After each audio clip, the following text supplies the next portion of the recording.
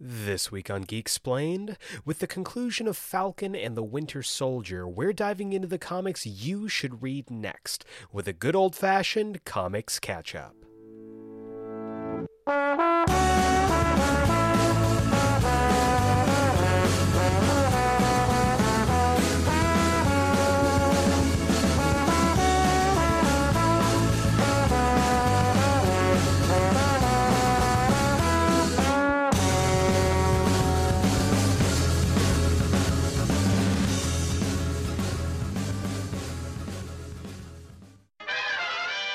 Welcome back to Geek Explained. I'm your host, Eric Kazana, and today's episode is another edition of our Comics Catch-Up series, where I take a popular media that's based on a comic book, whether that's a film, a TV show, or maybe even a video game, and talk about the comics that you should read if you want to continue on with that character, team, or whatever.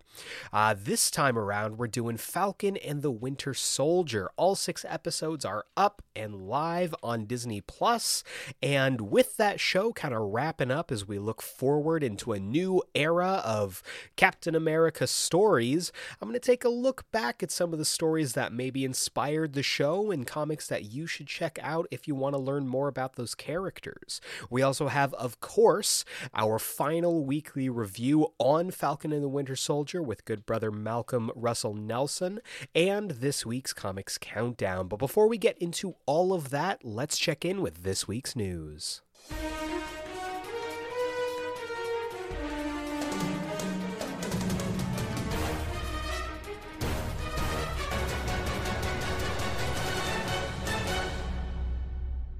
All right, guys and dolls, let's talk some news. We have our 4 categories: film, TV, comics, and miscellaneous. No TV news this week, so we're going to kick things off with miscellaneous news. One piece of very interesting video game news.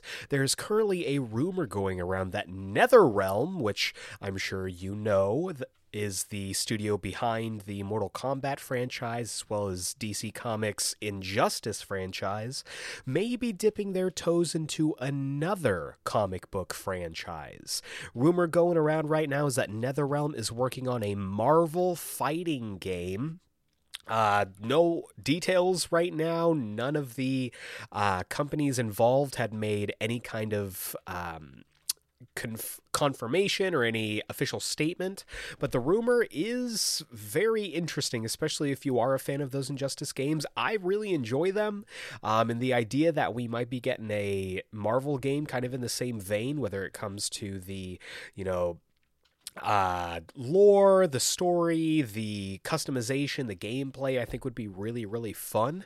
That being said, NetherRealm is owned by WB, so I don't know how that would work, but I'm going to keep my ear to the ground for this, and I would be very interested in getting another Marvel fighting game, because if anything, when it comes to Marvel games, we have an embarrassment of riches when it comes to good Marvel games right now. There are so many good Marvel games.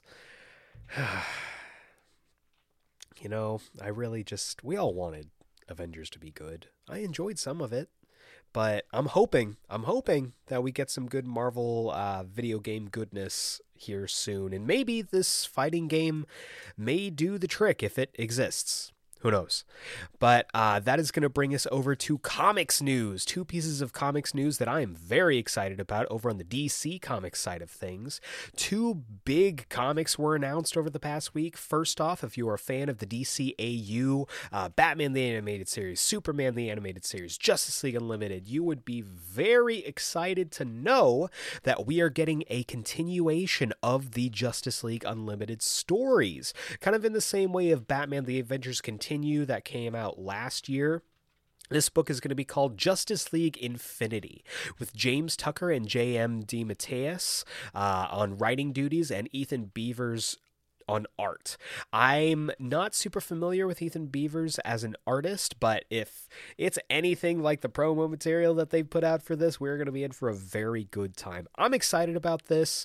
I love the DCAU. You know this. If you go back a couple episodes to our top 5 comic book cartoons, you would know the love that I have for the DCAU and Justice League Unlimited. So this is very exciting for me.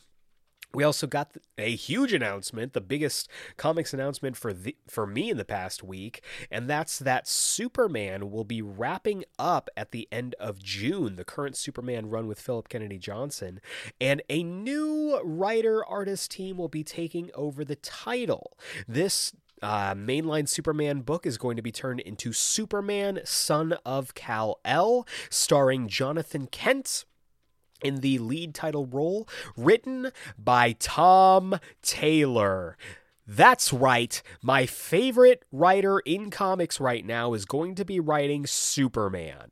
I have made all the wishes on a star that I possibly could have. One finger has curled up on the monkey's paw because, of course, it's not him writing Kal-El, it's him writing the Son of Kal-El, but if anyone knows how to write John Kent as Superman, it's the man who wrote that character in DCeased, in the DCeased sequel. I am very excited about this. Dead Planet was a great book, and even in the original DCeased book, the scenes that we got from Tom Taylor between Clark and John were incredible. John Timms has also been tapped for art duties on this. Now, I'm kind of hot and cold on John Timms as an artist.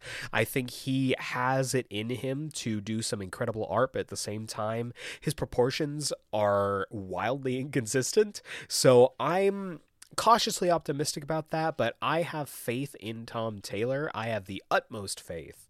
And they released this news with a pretty sick-looking cover, a big homage back to Superman #1 with a yellow border, the complete story and the daring exploits. I really dig it. I love the callback to that. It also looks like July is going to be kind of a big status quo change for the Superbooks. So we have this going on. We're going to be getting Supergirl Woman of Tomorrow, which is essentially what they're calling Supergirl's All-Star Superman book. We're also getting the continuing adventures of Clark Kent in Action Comics, and we officially got confirmation that Superman and the Authority is coming to comic book shops in July as well, with Grant Morrison and Mikhail Janin at the helm. I'm very excited about this. This is a good time to be a Superman fan. We've got Superman and Lois coming back pretty soon here after their 5-week break. All first 5 episodes of Superman and Lois are up on HBO Max right now. Go watch them. It is a really good time to be a Superman fan. I'm very, very excited about this. And then hopscotching over to our final piece of news, film news. We got confirmation. They did not even wait a week to make this announcement, but you will get no complaints from me because Captain America 4 is on the way with Anthony Mackie in the starring role.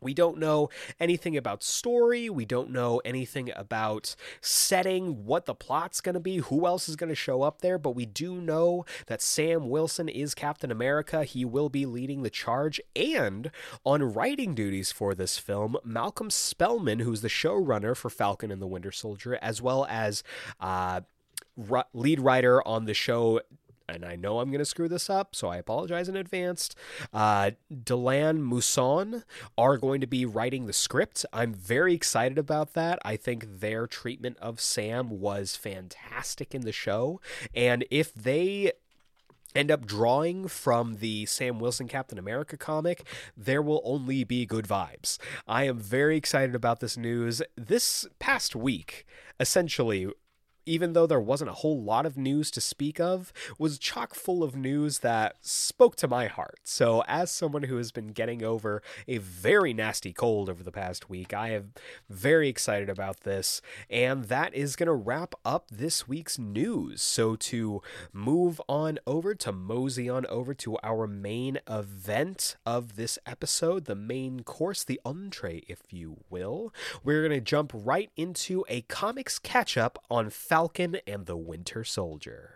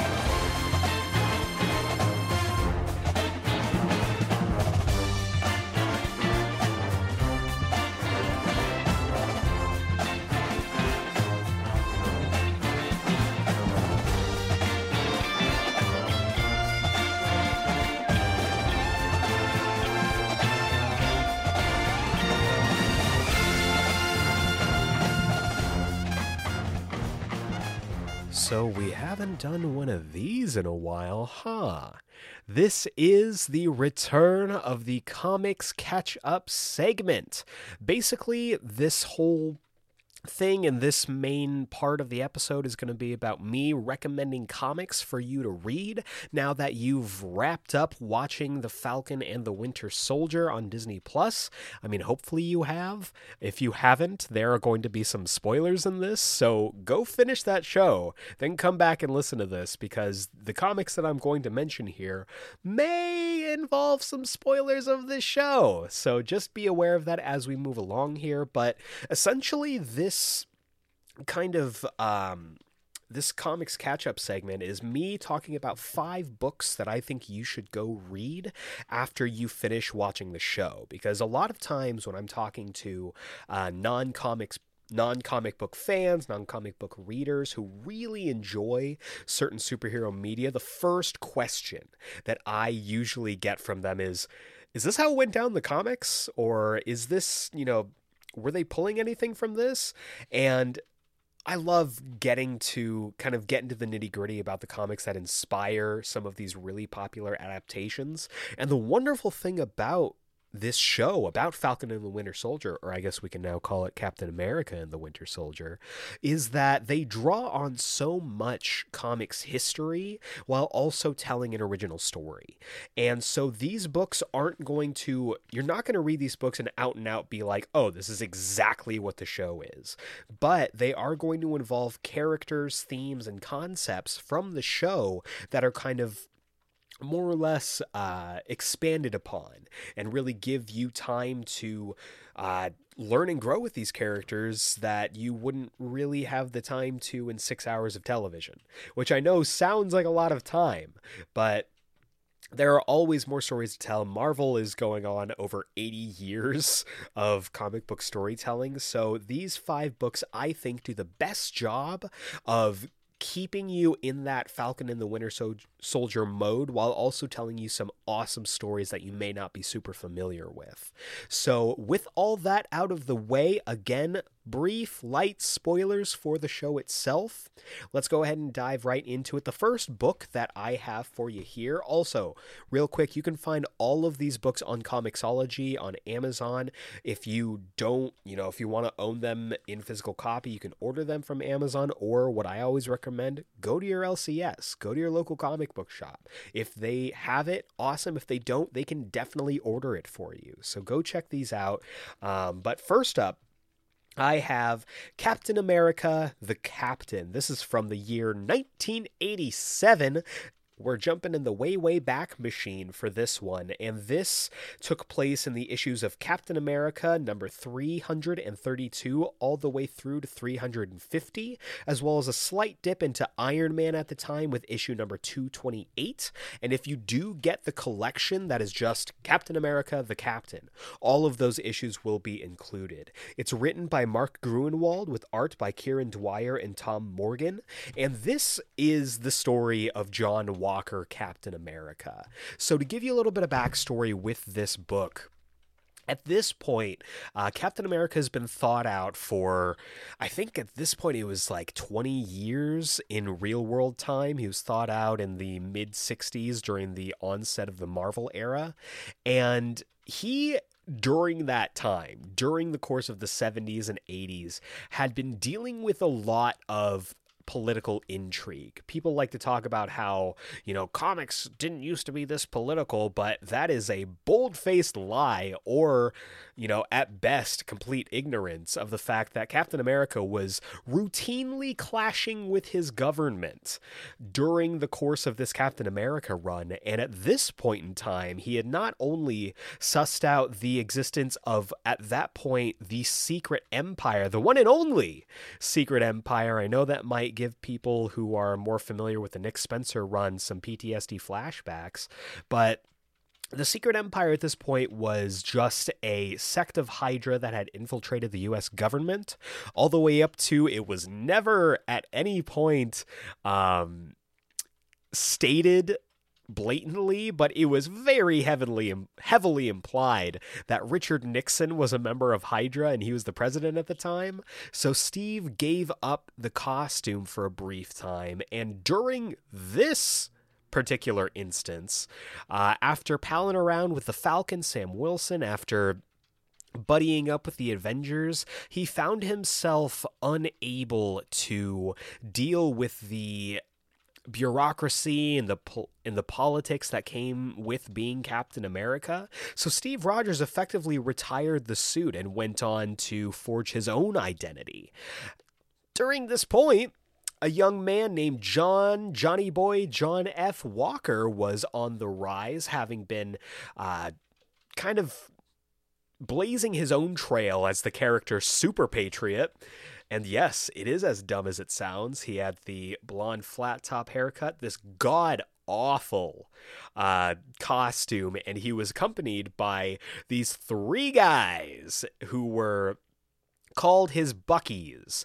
And it was 3 guys who were constantly just in tights and Captain America masks, no shirts, and they were totally his best friends. And they were more or less like coming out of this very lucrative professional wrestling run. No, I'm not kidding. Read the comic. And at this point, with his status as this kind of vigilante, hyper patriot, John Walker was recruited by the U.S. government to be the new Captain America. Shield, costume, everything. They also handpicked one of his Buckies, also known as Battlestar later on, to be his Bucky for this run of Captain America. And so we get the story of John Walker during this stint, and we get the origin story of him becoming this Captain America and being a little bit more let's just say what it is, a little bit more nationalistic rather than patriotic when it came to the U.S. government. During this time as well, Steve dons this black and red costume and becomes the Captain. It would later on become, something else, but we get to see him kind of going rogue, which is, I think personally, the best kind of Steve Rogers story is when he's like, no, screw the government, I'm going to go do my own thing. Captain America or no. And we get to see him palling around with some wider Marvel Universe characters while also keeping an eye on this super suspicious John Walker character who seems to be getting more and more manic and more unstable as time goes on. Eventually, of course, this does put these 2 characters on a collision course, a showdown for the Shield, if you will. And even though, I'm skipping over a lot because you need to read this, and even though this is ultimately a story about why, at the time at least, Captain America should be Steve Rogers, this is also a fantastic fall from grace for John Walker, who genuinely starts off this run just trying to be a good Captain America, idolizing Steve Rogers. He's trying to do his best, kind of like he does in the show, but unfortunately there are things that are both within and without his control that happen over the course of this series. People die, John is betrayed more than once, which ends up putting John and Steve on this collision course at the climax of the story. And of course, as this all wraps up, we do see the birth of the U.S. agent as essentially John Walker and Steve Rogers swap costumes.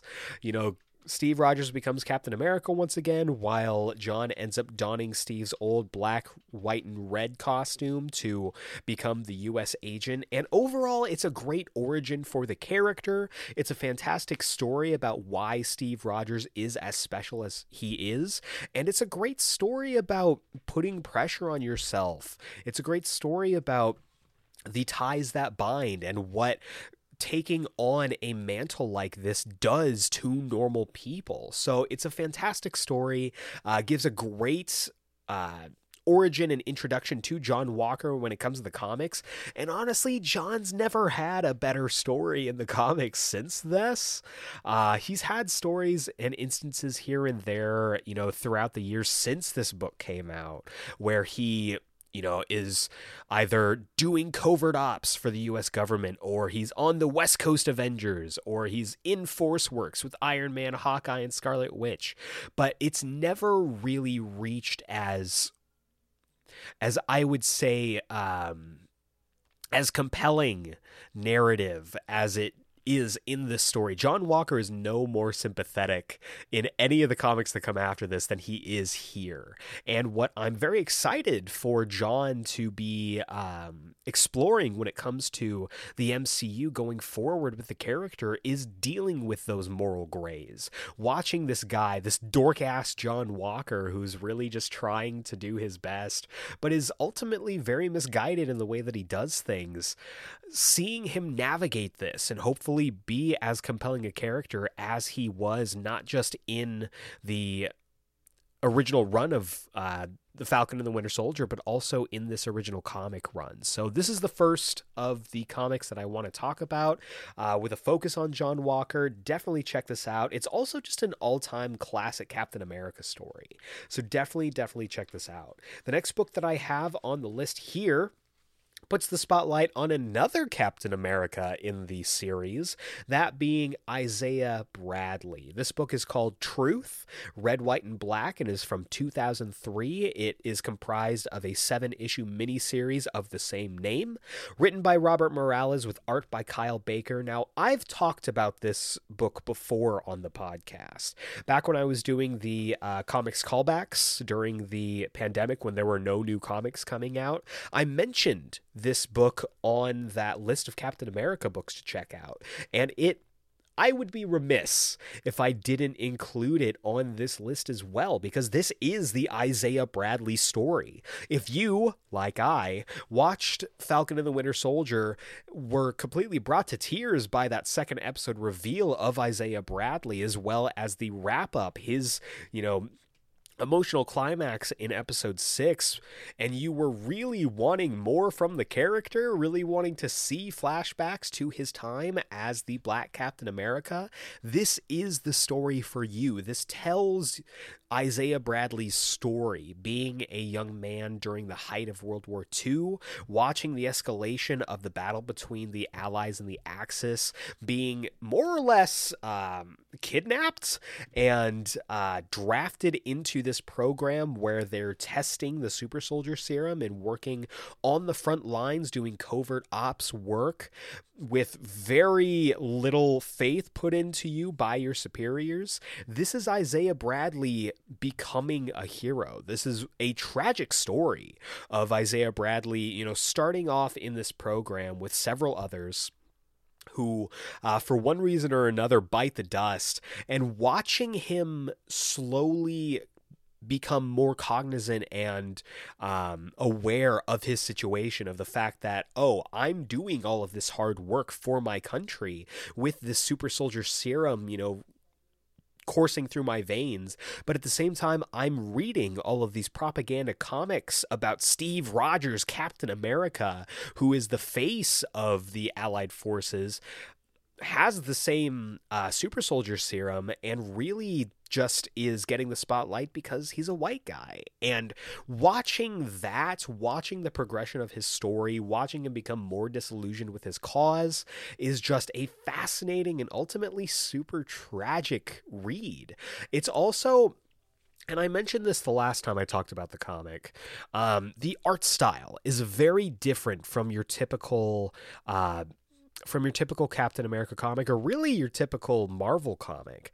And from what I understand now, having reread the comic again for this episode, the comic was originally drawn in the way that it was because it wanted to, in 2003, echo a lot of the art that you would see on rap and R&B CDs. Like that kind of very hyper stylized art style was used to get mainstream people who may not have been into comics at the time to really give this a second look, because it was new and it was different. And looking back on it now, the first time I mentioned it, I wasn't a huge fan of the art just because it is so different, and I'm very much a visual reader. I will put much more stock into how a comic looks than how a comic reads, sometimes to my detriment, I will admit. But reading through this again and taking into account that this art style was intentional, it's a fantastic read, and it doesn't detract from me in any way, especially not on this last reread of it.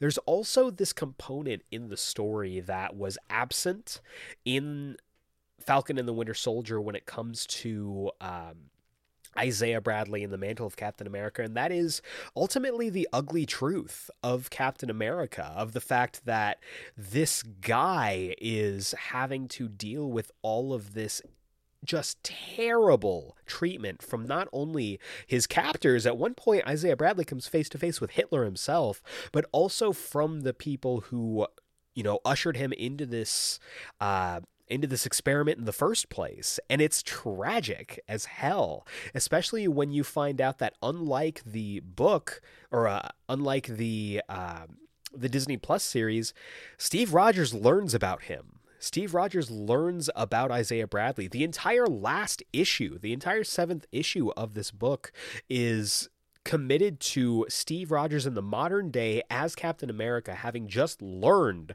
about Isaiah Bradley, going to his superiors and saying, "Why didn't you tell me about this? What is going on here?"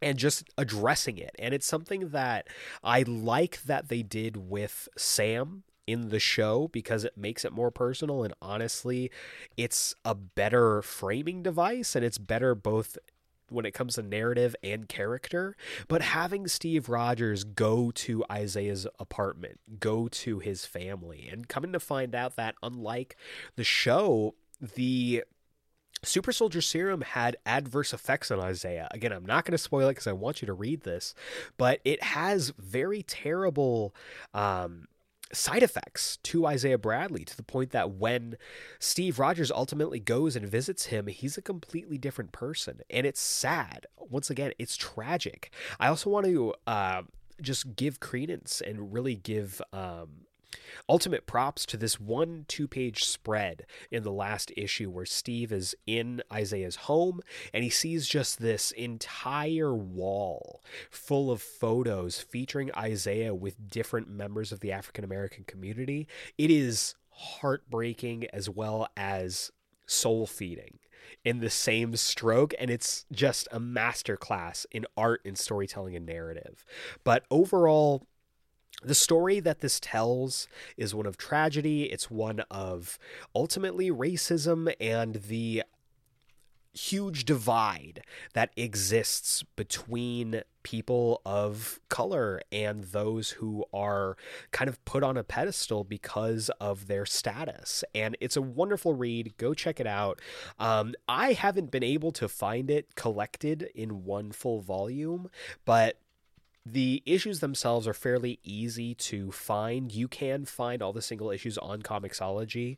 That's how I read it this most recent time. And so I'm very, very complimentary of this. This is a great read. It's a great story. And if you watched the show and wanted to learn more about Isaiah Bradley as a character, look no further than Truth, Red, White, and Black. So that is second up on the list. Now, as we move into another character, another, we'll say, former Captain America on the list of persons of interest when it comes to the show, and someone who is right in the title card of the show as a whole, the Winter Soldier.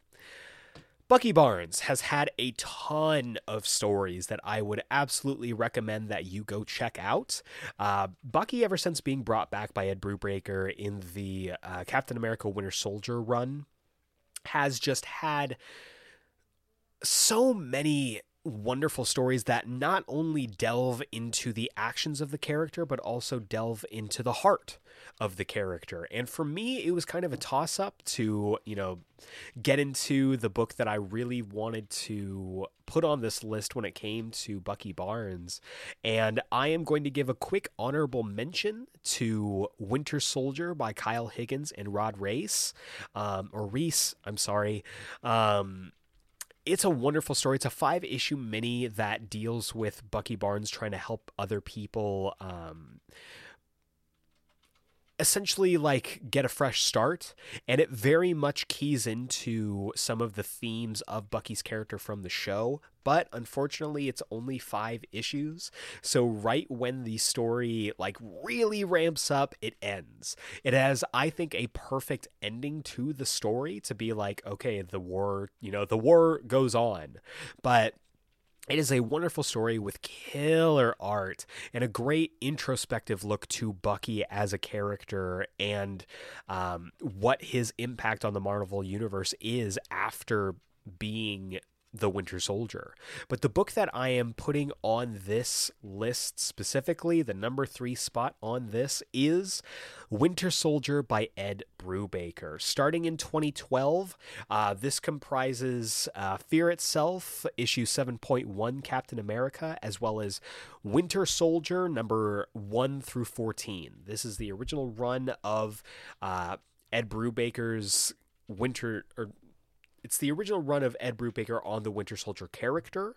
It's written, of course, by Ed Brubaker with art by Butch Guice. That's right. This past week, I learned that his last name is pronounced Guice, unless I got incredibly bad info. In that case, I apologize. But I'm going to say it with confidence like I know what I'm talking about. So Butch Guice on art duties alongside Michael Lark.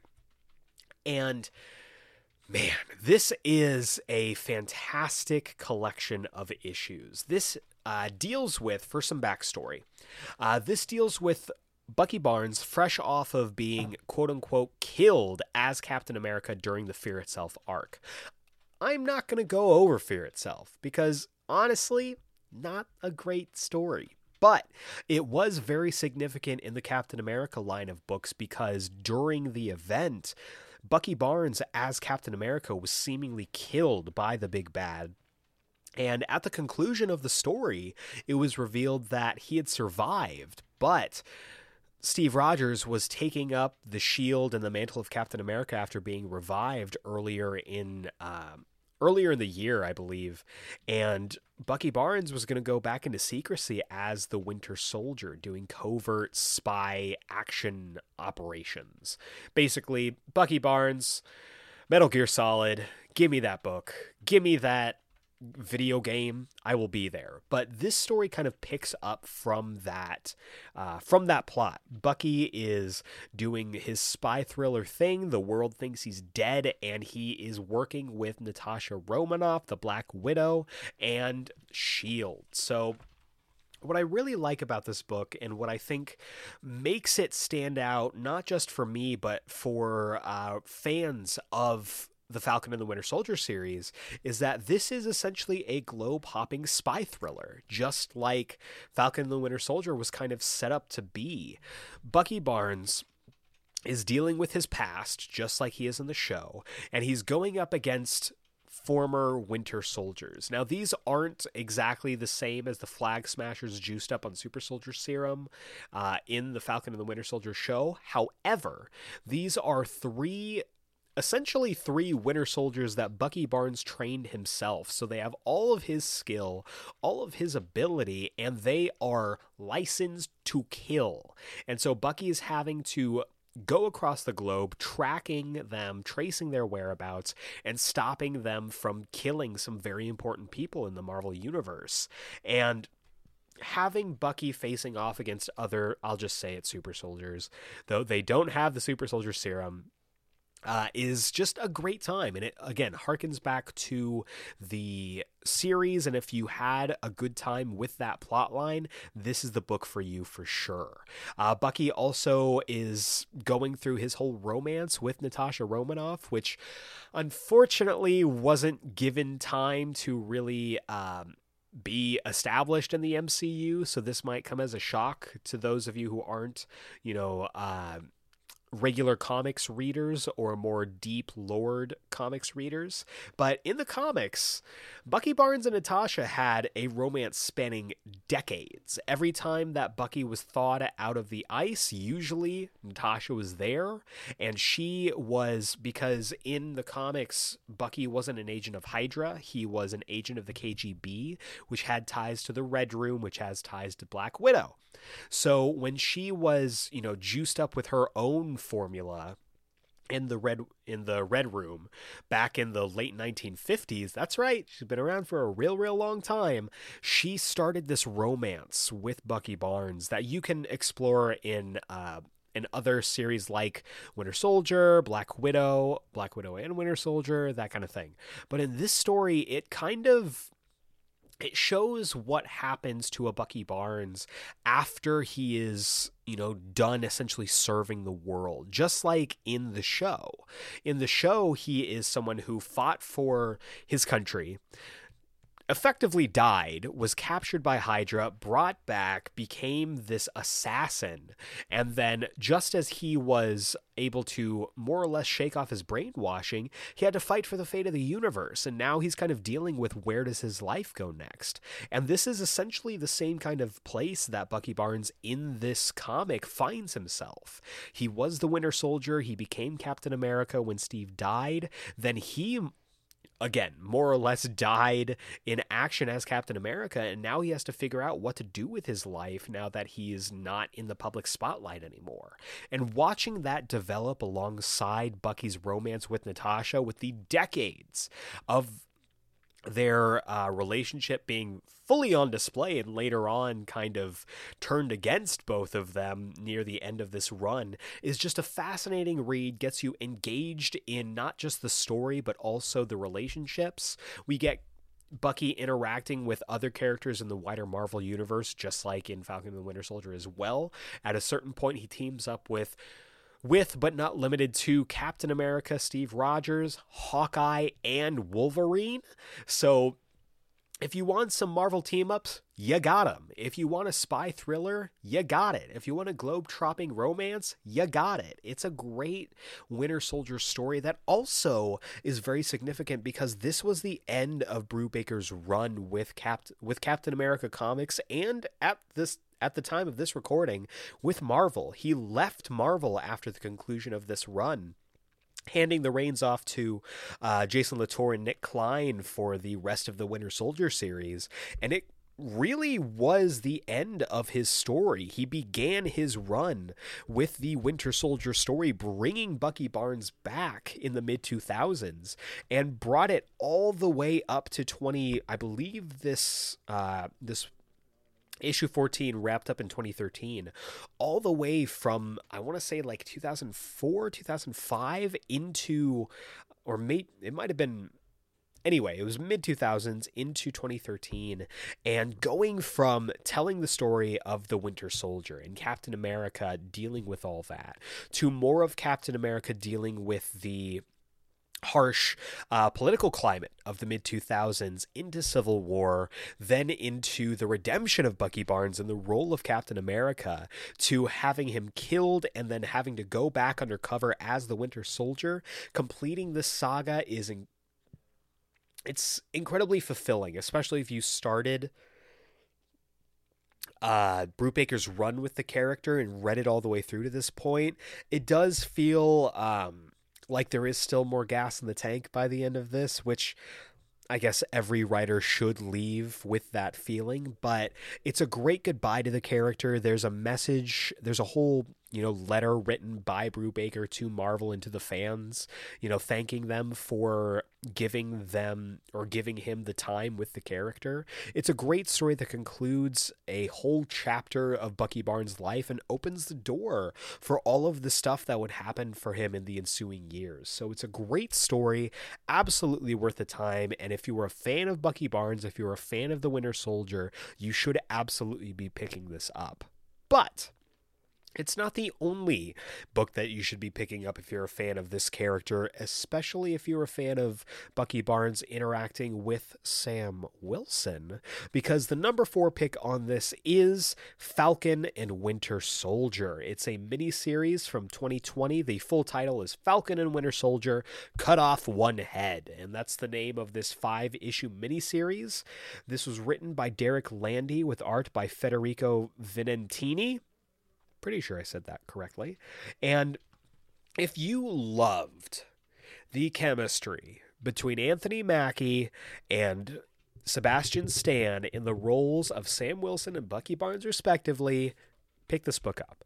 It is a fun time dealing with these two characters, having to team up when there is a threat of national importance here. We've got Hydra, we've got Zemo, we've got this character called the Prodigy, who is essentially this huge Captain America fanboy who is also born and bred to be a hired killer of the most efficient variety that puts even the Winter Soldier on the ropes. This is a great team-up story between the two of them, and also is unique in the fact that this is a story about these two characters post them both being Captain America. At this point, Sam Wilson is back to being the Falcon. At this point, Bucky Barnes is back to being the Winter Soldier. And so you see them have that kind of power struggle between like this dynamic of, yeah, we have a mutual friend who is Captain America. That doesn't mean we automatically work well together. And so you get to see that relationship develop. You get to see the way both of them work so differently. And you get to see how being Captain America has kind of shaped their worldview and the way that they approach superheroics. This is a super dynamic story with some really fun art. There's an entire issue where both of them are in their respective Captain America costumes, and it's just incredible.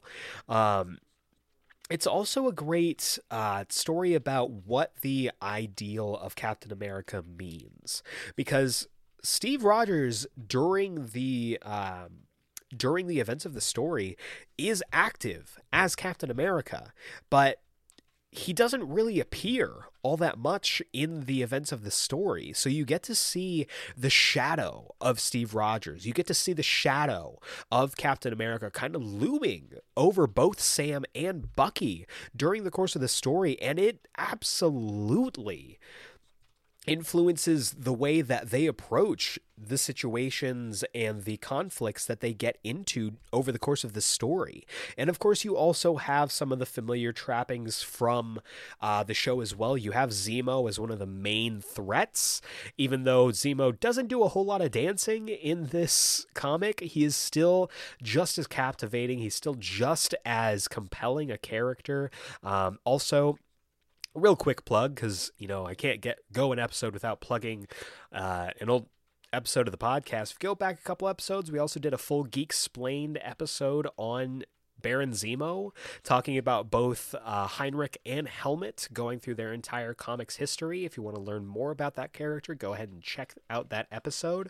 But this book does a great job in kind of giving Baron Zemo, who's a very complicated, complex, villainous character, a little bit of levity. There's a moment where Sam and Bucky are in conflict with both him and another character who is kind of vying for the leadership of Hydra, and these two villains are utilizing the Prodigy.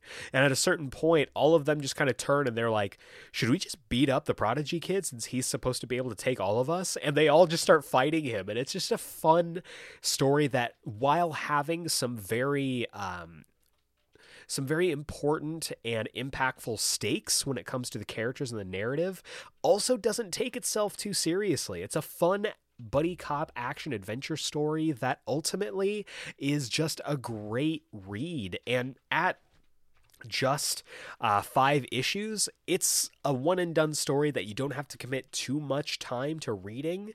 Kind of going back to our first pick, that was over 20 issues that you need to read to get the full story when it comes to the John Walker story. Still, read that. It's incredible. This is a fun story that doesn't ask too much of the reader to know. You don't really need to know all of the, deep cut comic book stuff going into this. It's very new reader friendly and is a fun, action filled story featuring our two leads from the Falcon and the Winter Soldier, and also puts kind of a spotlight on what Captain America means, not just to the world, but specifically to each of the major players involved. It's a great story.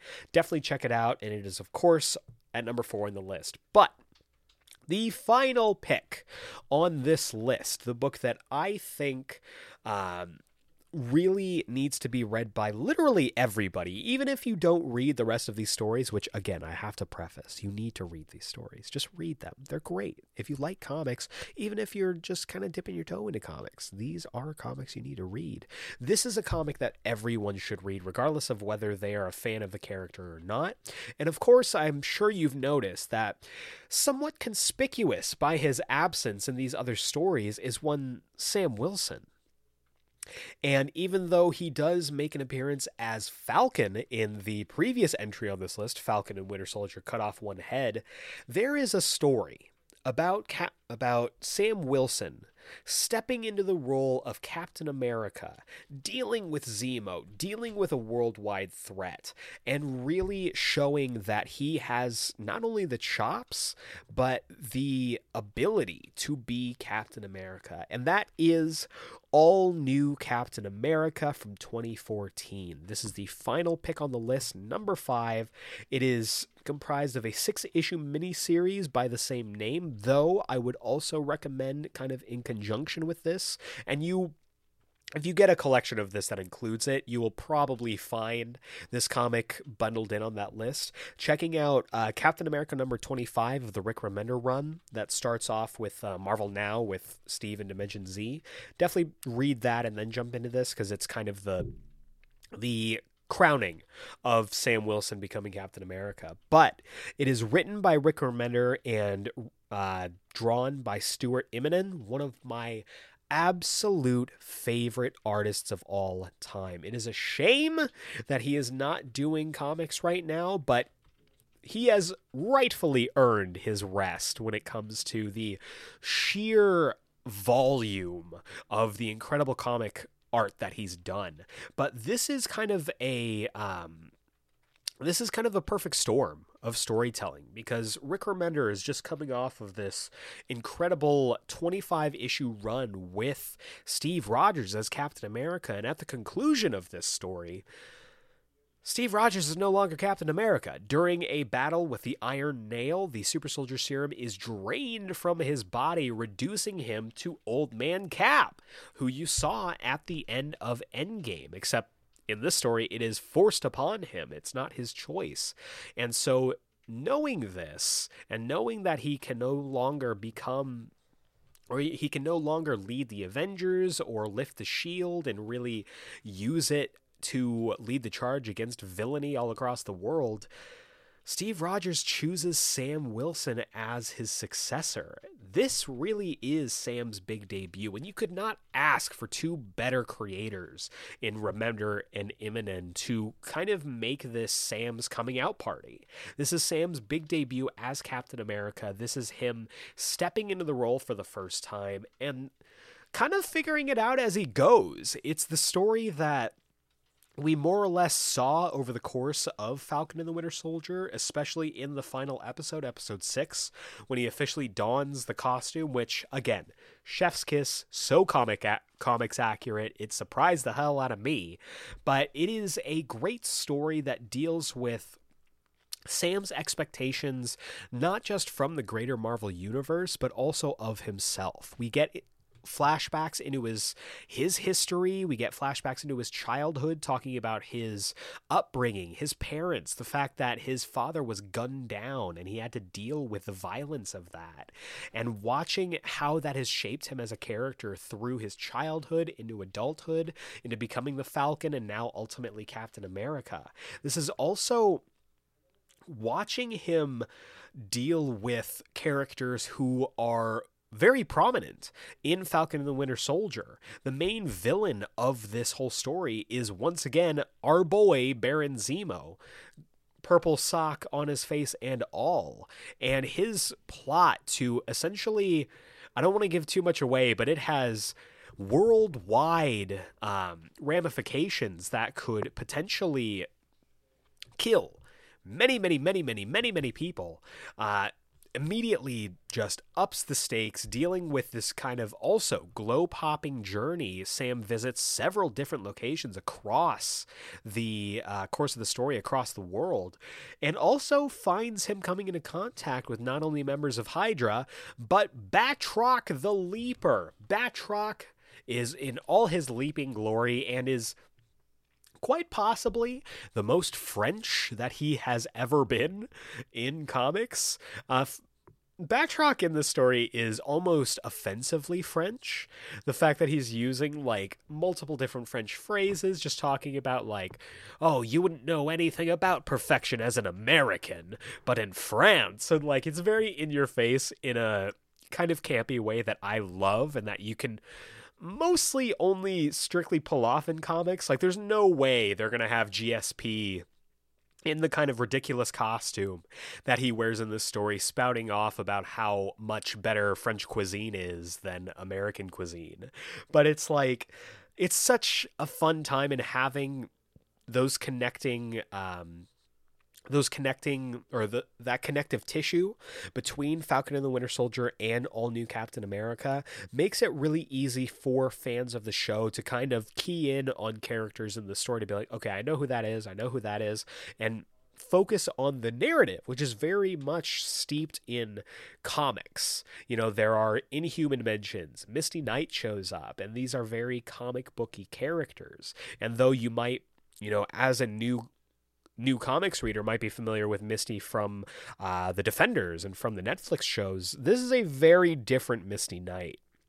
So I would recommend it just off from that. But not only do you get Sam Wilson dealing with his first big outing as Captain America, you get to see him palling around with someone who has a very deep connection to Steve Rogers. And no, it's not Bucky Barnes. There would be time for team-ups with them later. This is, in fact, Ian Rogers, also known as the Nomad.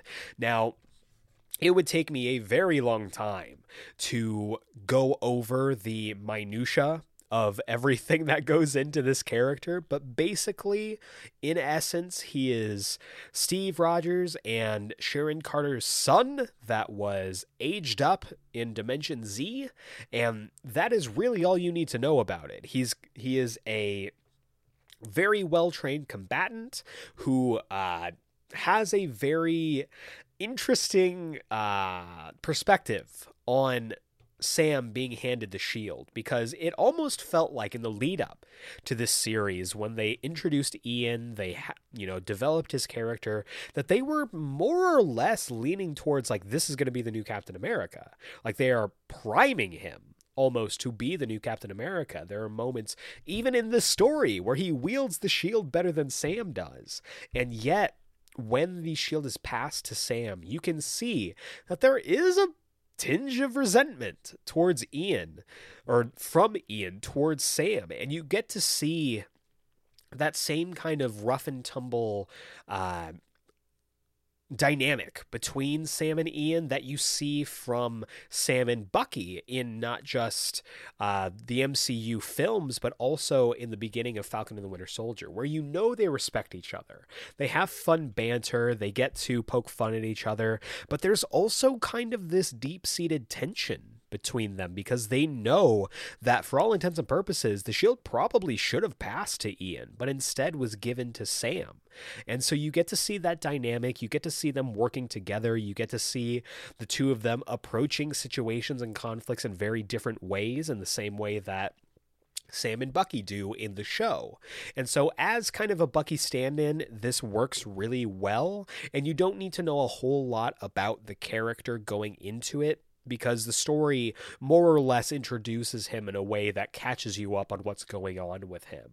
You also get to see the real world implications of Sam Wilson getting the shield. You get to see both the literal and figurative weight of the shield on Sam Wilson as a person. Like, one of my favorite parts of the story comes very early on, where Sam is, busting into this Hydra facility, and he throws the shield out, and it just clangs off of two walls, doesn't hit anybody.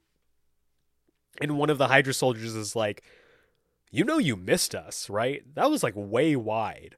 And he's like, yeah, I know. I suck at this. And he's like still working on it. And that's something that I loved about the show. That's something that I love about the early stories of Sam as Cap, is him kind of getting used to the shield and becoming a good Captain America. I would dare say a great Captain America. But this is also a story about him dealing with the idea of there being a black Captain America. It doesn't mention Isaiah Bradley, though I think the story would be much richer for it, but we do get conversations between characters in the story about like, oh, not my Captain America, which would eventually lead into a lot of the big plots of Sam's ongoing series. And you get to see the weight of his past, of him, looking up to Steve as kind of this guy who had all the answers and having to come up with those answers on his own in the same way that Sam does in the series. And as someone who absolutely adores Anthony Mackie as a person, as well as his portrayal of Sam Wilson in the MCU, this is like a 1-to-1 when it comes to delivery and characterization of Sam Wilson as a character into the story. So if you like Anthony Mackie's portrayal of the character, it is very easy to get back into that characterization when reading the story, because Sam's got a bit of a chip on his shoulder, while at the same time more or less stumbling through his early days as Captain America and making it up as he goes. It's overall a fantastic story that has high stakes, a huge emotional core that really gets to why Sam Wilson was the perfect candidate to become Captain America, and overall is a fantastic outing for this idea of if anyone else was going to be Captain America besides Steve Rogers, it should be Sam Wilson. And it leads really well into the ongoing Sam Wilson Captain America series, which doesn't always happen. I want to stress this. As someone who's been reading comics for a very long time, having a miniseries that leads into an ongoing doesn't always go very smoothly. And so to watch the ideas that are set up here lead into the events of the ongoing series is just... It makes Eric a happy reader. I just want to tell you that. So overall, it's a fantastic story. It's a great companion piece to the Disney Plus series, and it is absolutely worthy of being on this top 5 list. So to recap here, we've talked a lot about comics. I hope that you have enjoyed kind of stepping into these comics. Again, I tried to be as light on spoilers as possible because I do want you to read all these, and I want you to tell me about when you read all these. To recap these, we have Captain America, The Captain, if you're looking for a John Walker story. We have Truth, Red, White, and Black, if you're looking for an Isaiah Bradley story. We have Winter Soldier by Ed Brubaker, if you're looking for a Bucky Barnes story. We have Falcon and the Winter Soldier Cut Off One Head, if you're looking for that Falcon and Bucky dynamic. And we have All New Captain America, if you are looking for Sam's first outing, crowning, big coming out party as Captain America, and watching him make that leap from the Falcon into this role of wielding the shield.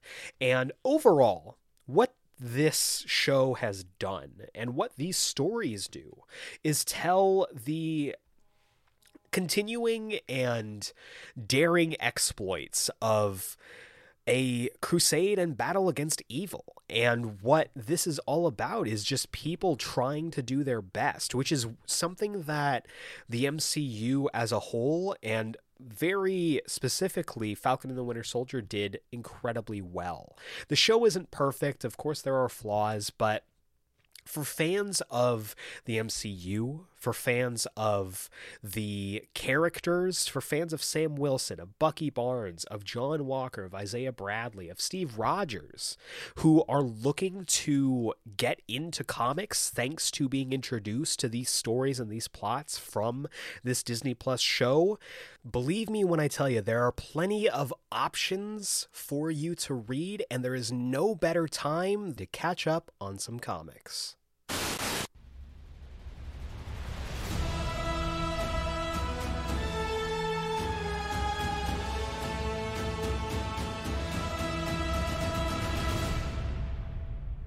It is now time for the weekly review. This is the segment of our show where I review something weekly. And right now we are reviewing the finale, the end of The Falcon and the Winter Soldier, though I have a strange feeling that that's not what the title is going to be going forward on this show. But this is episode 6, entitled One World, One People. And of course, I am joined by the only man that I feel comfortable strapping wings and a shield to throw him at a helicopter. It's Malcolm Russell Nelson. Malcolm, how you doing, man? I'm good. I just punched a bunch of people into the water, so I feel pretty good. And you look damn good doing it, man. Look Hey. damn good. Hey, it's a new suit. What can I say? You know. So we are reviewing the finale, man. We're here. We have gone That's it. through 6 episodes, and before we get into the episode itself, I just want to know how you feel about kind of the show as a whole.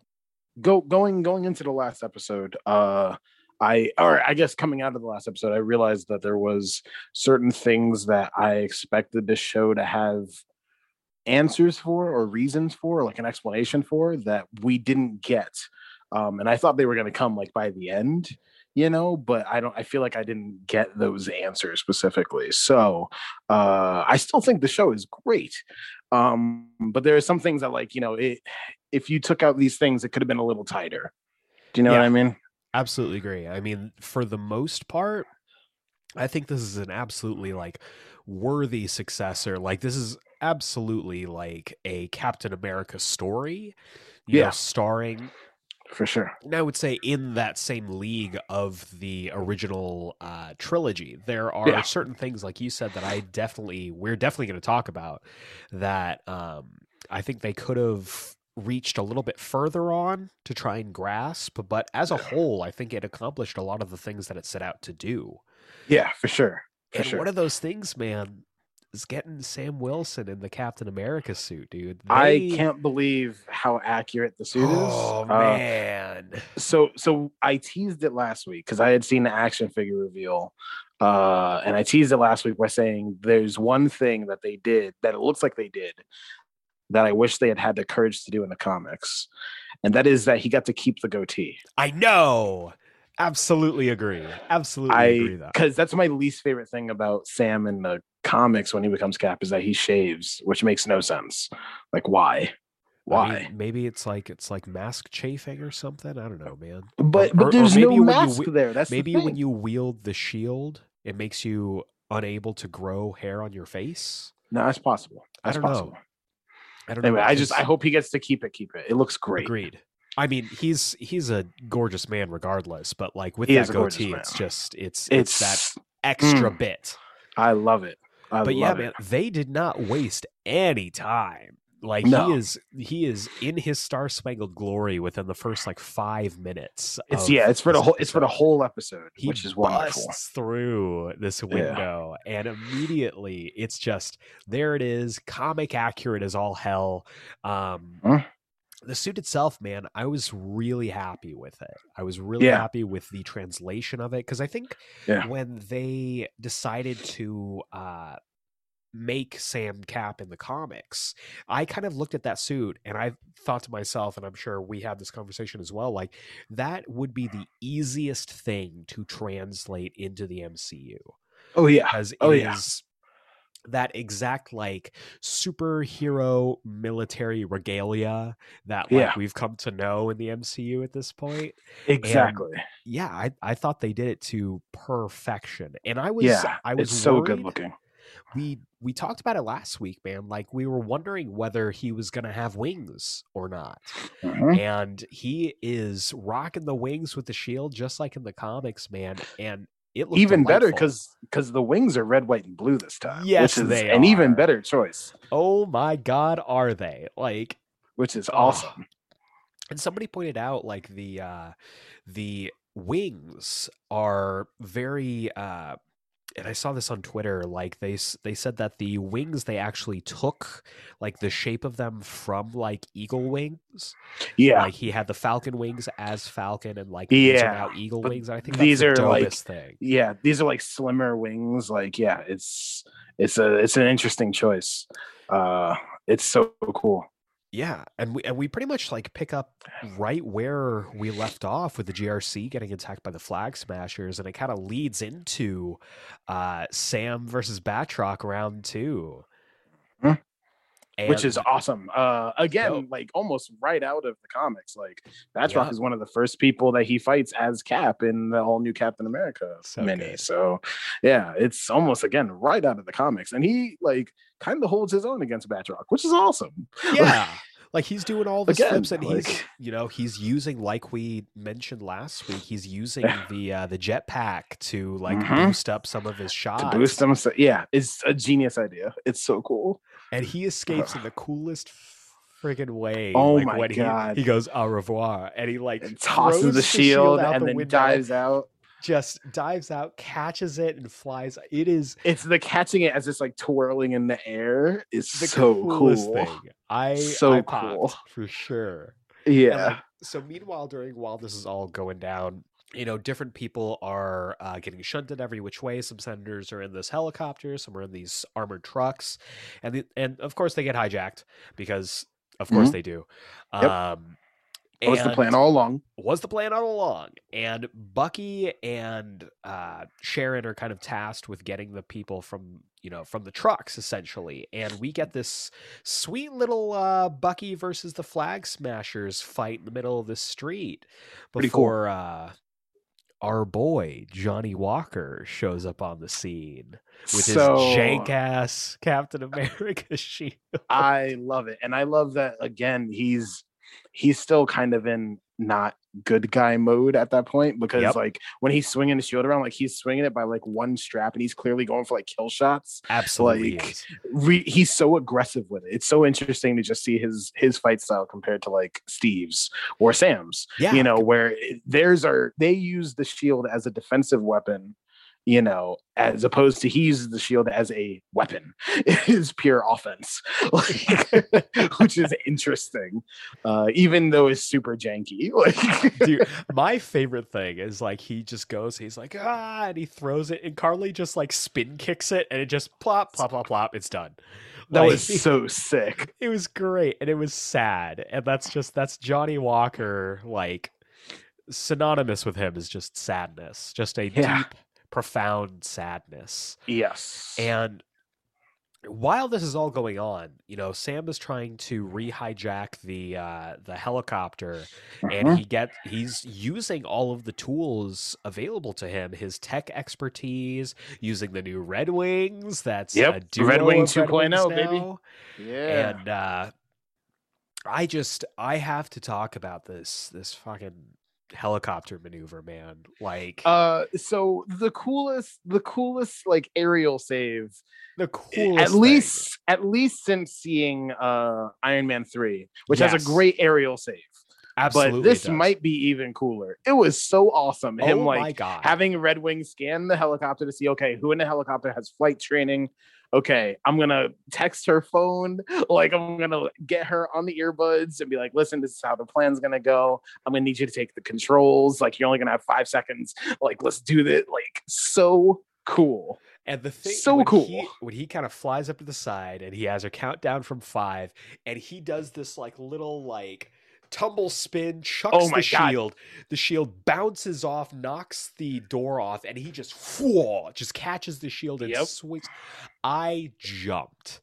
It I was was like, awesome. oh yes, Awesome. like So good.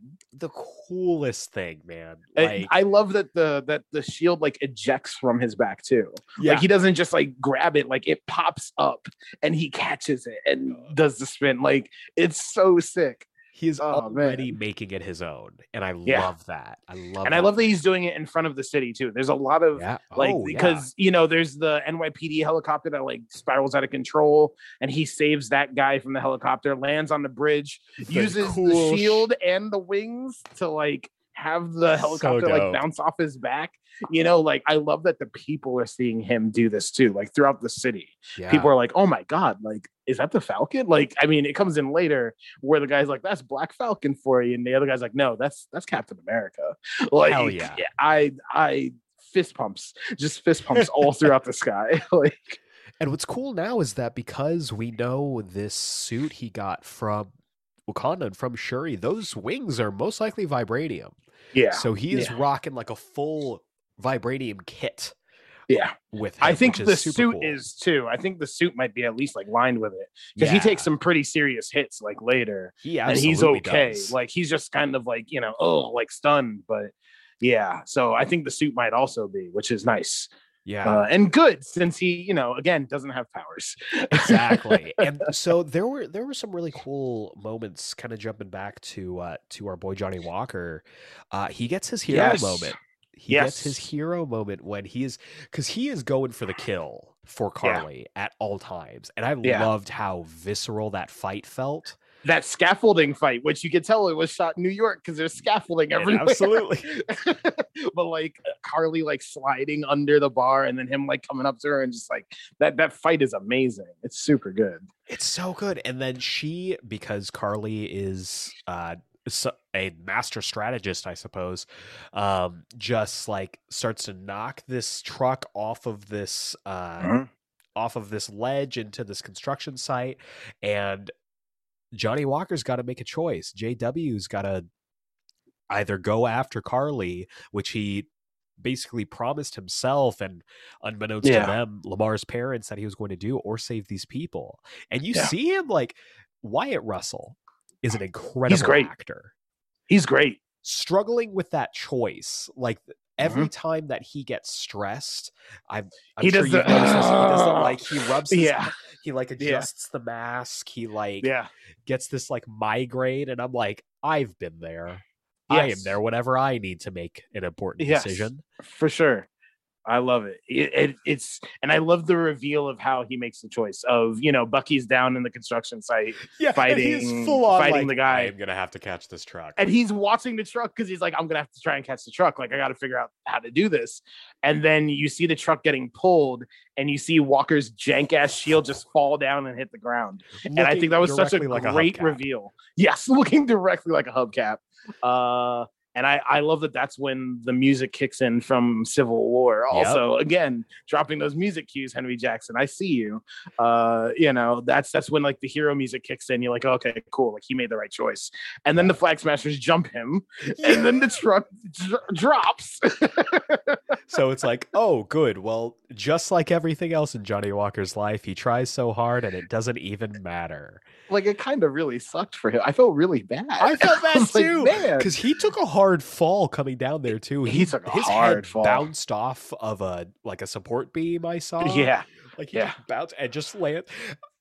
Funniest thing, I was just rewatching that scene before we got on mic, and like all the Flag Smashers more or less land on their feet. Johnny Walker full on face down in the dirt. I was gonna say even Bucky lands on his feet. Like Bucky lands okay.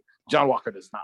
He just plants. Like he still sucks at it, which is pretty good.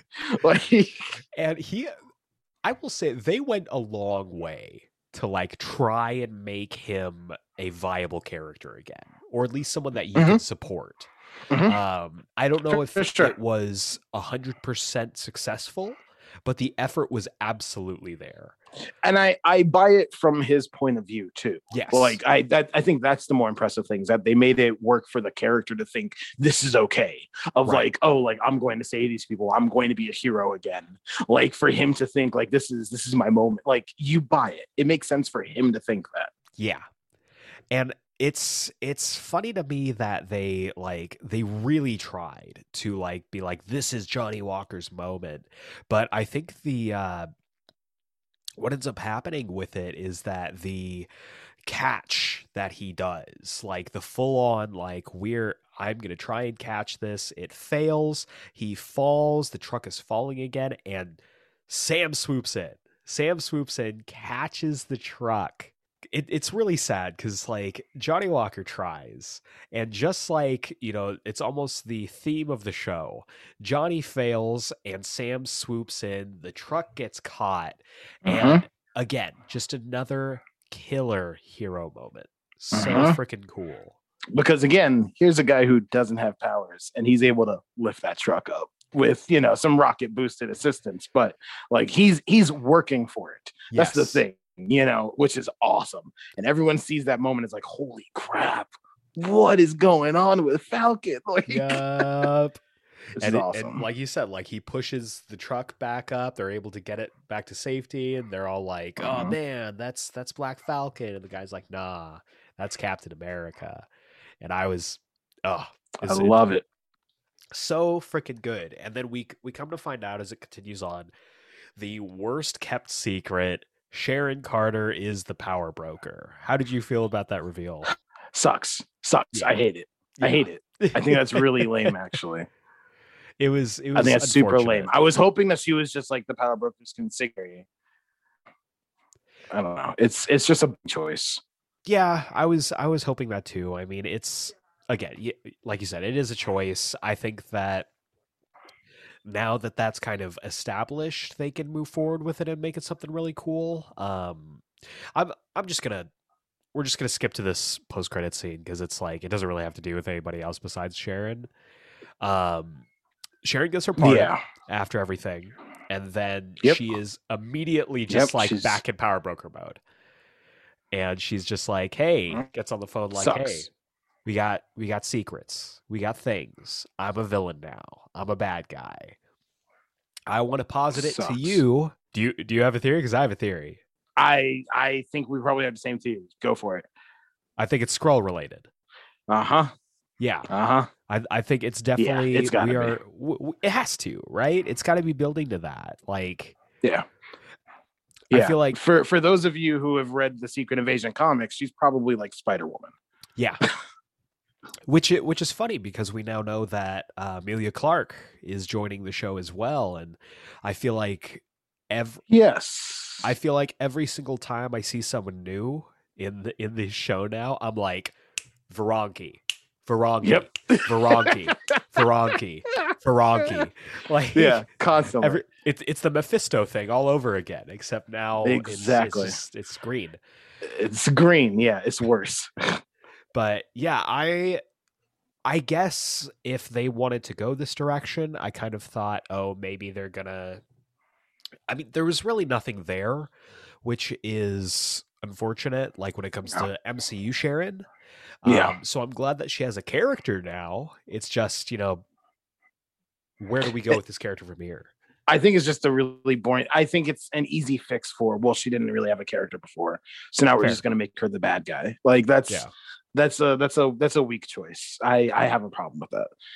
We also don't really get much motivation for it, which is one of my gripes with the show. Is like, okay, if she's going to be the villain, give me a reason for it. And we get like a very quick aside where Carly says like, oh, you did this because you were mad at the world that betrayed you. But like that's not enough. Like, I need to understand why this character who comes from Shield Legacy, is deciding to be a bad guy, mustache twirly bad guy in Madripoor now. Like, what's the reason? Well, it's because she found out that she made out with her great uncle is what happened. Okay, so show me that. I mean, don't show me them making out again. That's gross. But like, No, I think the realization, she's like, oh my God, I made out with my great uncle. Just ruined the world for her. Wait a second. I kissed Papa Steve? Power broker. That's what happened. Okay, I feel 20% better about it now. Thank you. 20%. I will take 20%. But yeah, so everything kind of comes to a head in this, like, boiler room fight between Carly and Sam. And once again, it kind of, so here's the thing. I love the dynamic between Carly and Sam. Me too. Really I love that he doesn't fight her. Agreed. I love the fact that he doesn't choose to fight her. I love the dialogue they have. She is integral to his worldview, especially when it comes to a pivotal scene later in the episode. But outside of that, I don't think this show needed her. Yeah. No. It's unfortunate. That's another problem that I have. I think that the women in the show are very poorly treated. Yeah. Because you could honestly not have any of them and it would still be the same exact story, which is a real bummer. Yeah. Agreed. It's sad. And just kind of like we I think we both said this at some point over the past 6 weeks. Like, we knew she was going to die.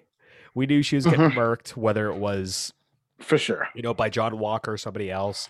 And this time ended up being Sharon Carter, who is keeping her power broker secret, and Carly's taking it to the grave. She also kills Batroc, which was very surprising. She shot him in the face. He could have leaped out of the way.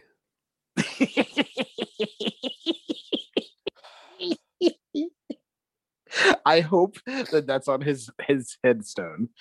It's just Batroc. He should have leaped. He should have leaped out of the way. I guess we could call him Batroc the Sleeper now. Ooh. He is just a moment of silence, gonna pour one out for Batroc the Sleeper. Is it ale that you're pouring? Is it like Algerian ale? It's Algerian ale mixed with my respect for the character. Oh, there it goes. It's all of it. Sad. It's a little sad. There it is. It's a little sad, but it's for the homie now. It's for the homie, But yeah, it was interesting that they kind of went that direction. I also really dug the Sam's version of the "I can do this all day" moment, where she's like, "Stay down," and he gets up. Oh and my he's God. Like, no. Oh, chills. Ugh, chills. That's what they do with Sam for this entire series. I think is the strongest point in the entire thing. So like, good. It makes sense that he's the lead character. It's all about his journey, Yeah. but just the way that they write him is so true to who that character is in the comics, who that character is when we first meet him in Winter Soldier. Because I mean, granted, Civil War, Infinity War, you don't get a lot of him. Yeah, so it's so true to who he is when we first met him. But also such an interesting evolution of that character's blackness. I mean, I'm sure we'll talk about that in a minute, but for sure. Just it's a beautiful character evolution. I think they did such a great, kudos to Malcolm Spellman for being the one black guy in the last very long time who's able to write that character so well. Yeah. Like so well. It's like anytime you read it's like anytime you read a Ta-Nehisi Coates like Black Panther comic, you're like, my God, like he gets T'Challa so well. Like it's just like that, See, and now I wish he had been writing Cap when Sam was Cap. Me too. And I wonder if there's a way that they could bring that back. Because I mean, Marvel's very much about corporate synergy, so I mean, this summer we're getting that United States of Captain America miniseries. I cannot wait for that series, which man. I can't wait, and I love that on the covers excited. They're all in their Captain America costumes. So I'm like, okay, I wonder if that's actually going to be a thing. I wish that Coates was writing Cap when it was Sam. Agreed. So badly.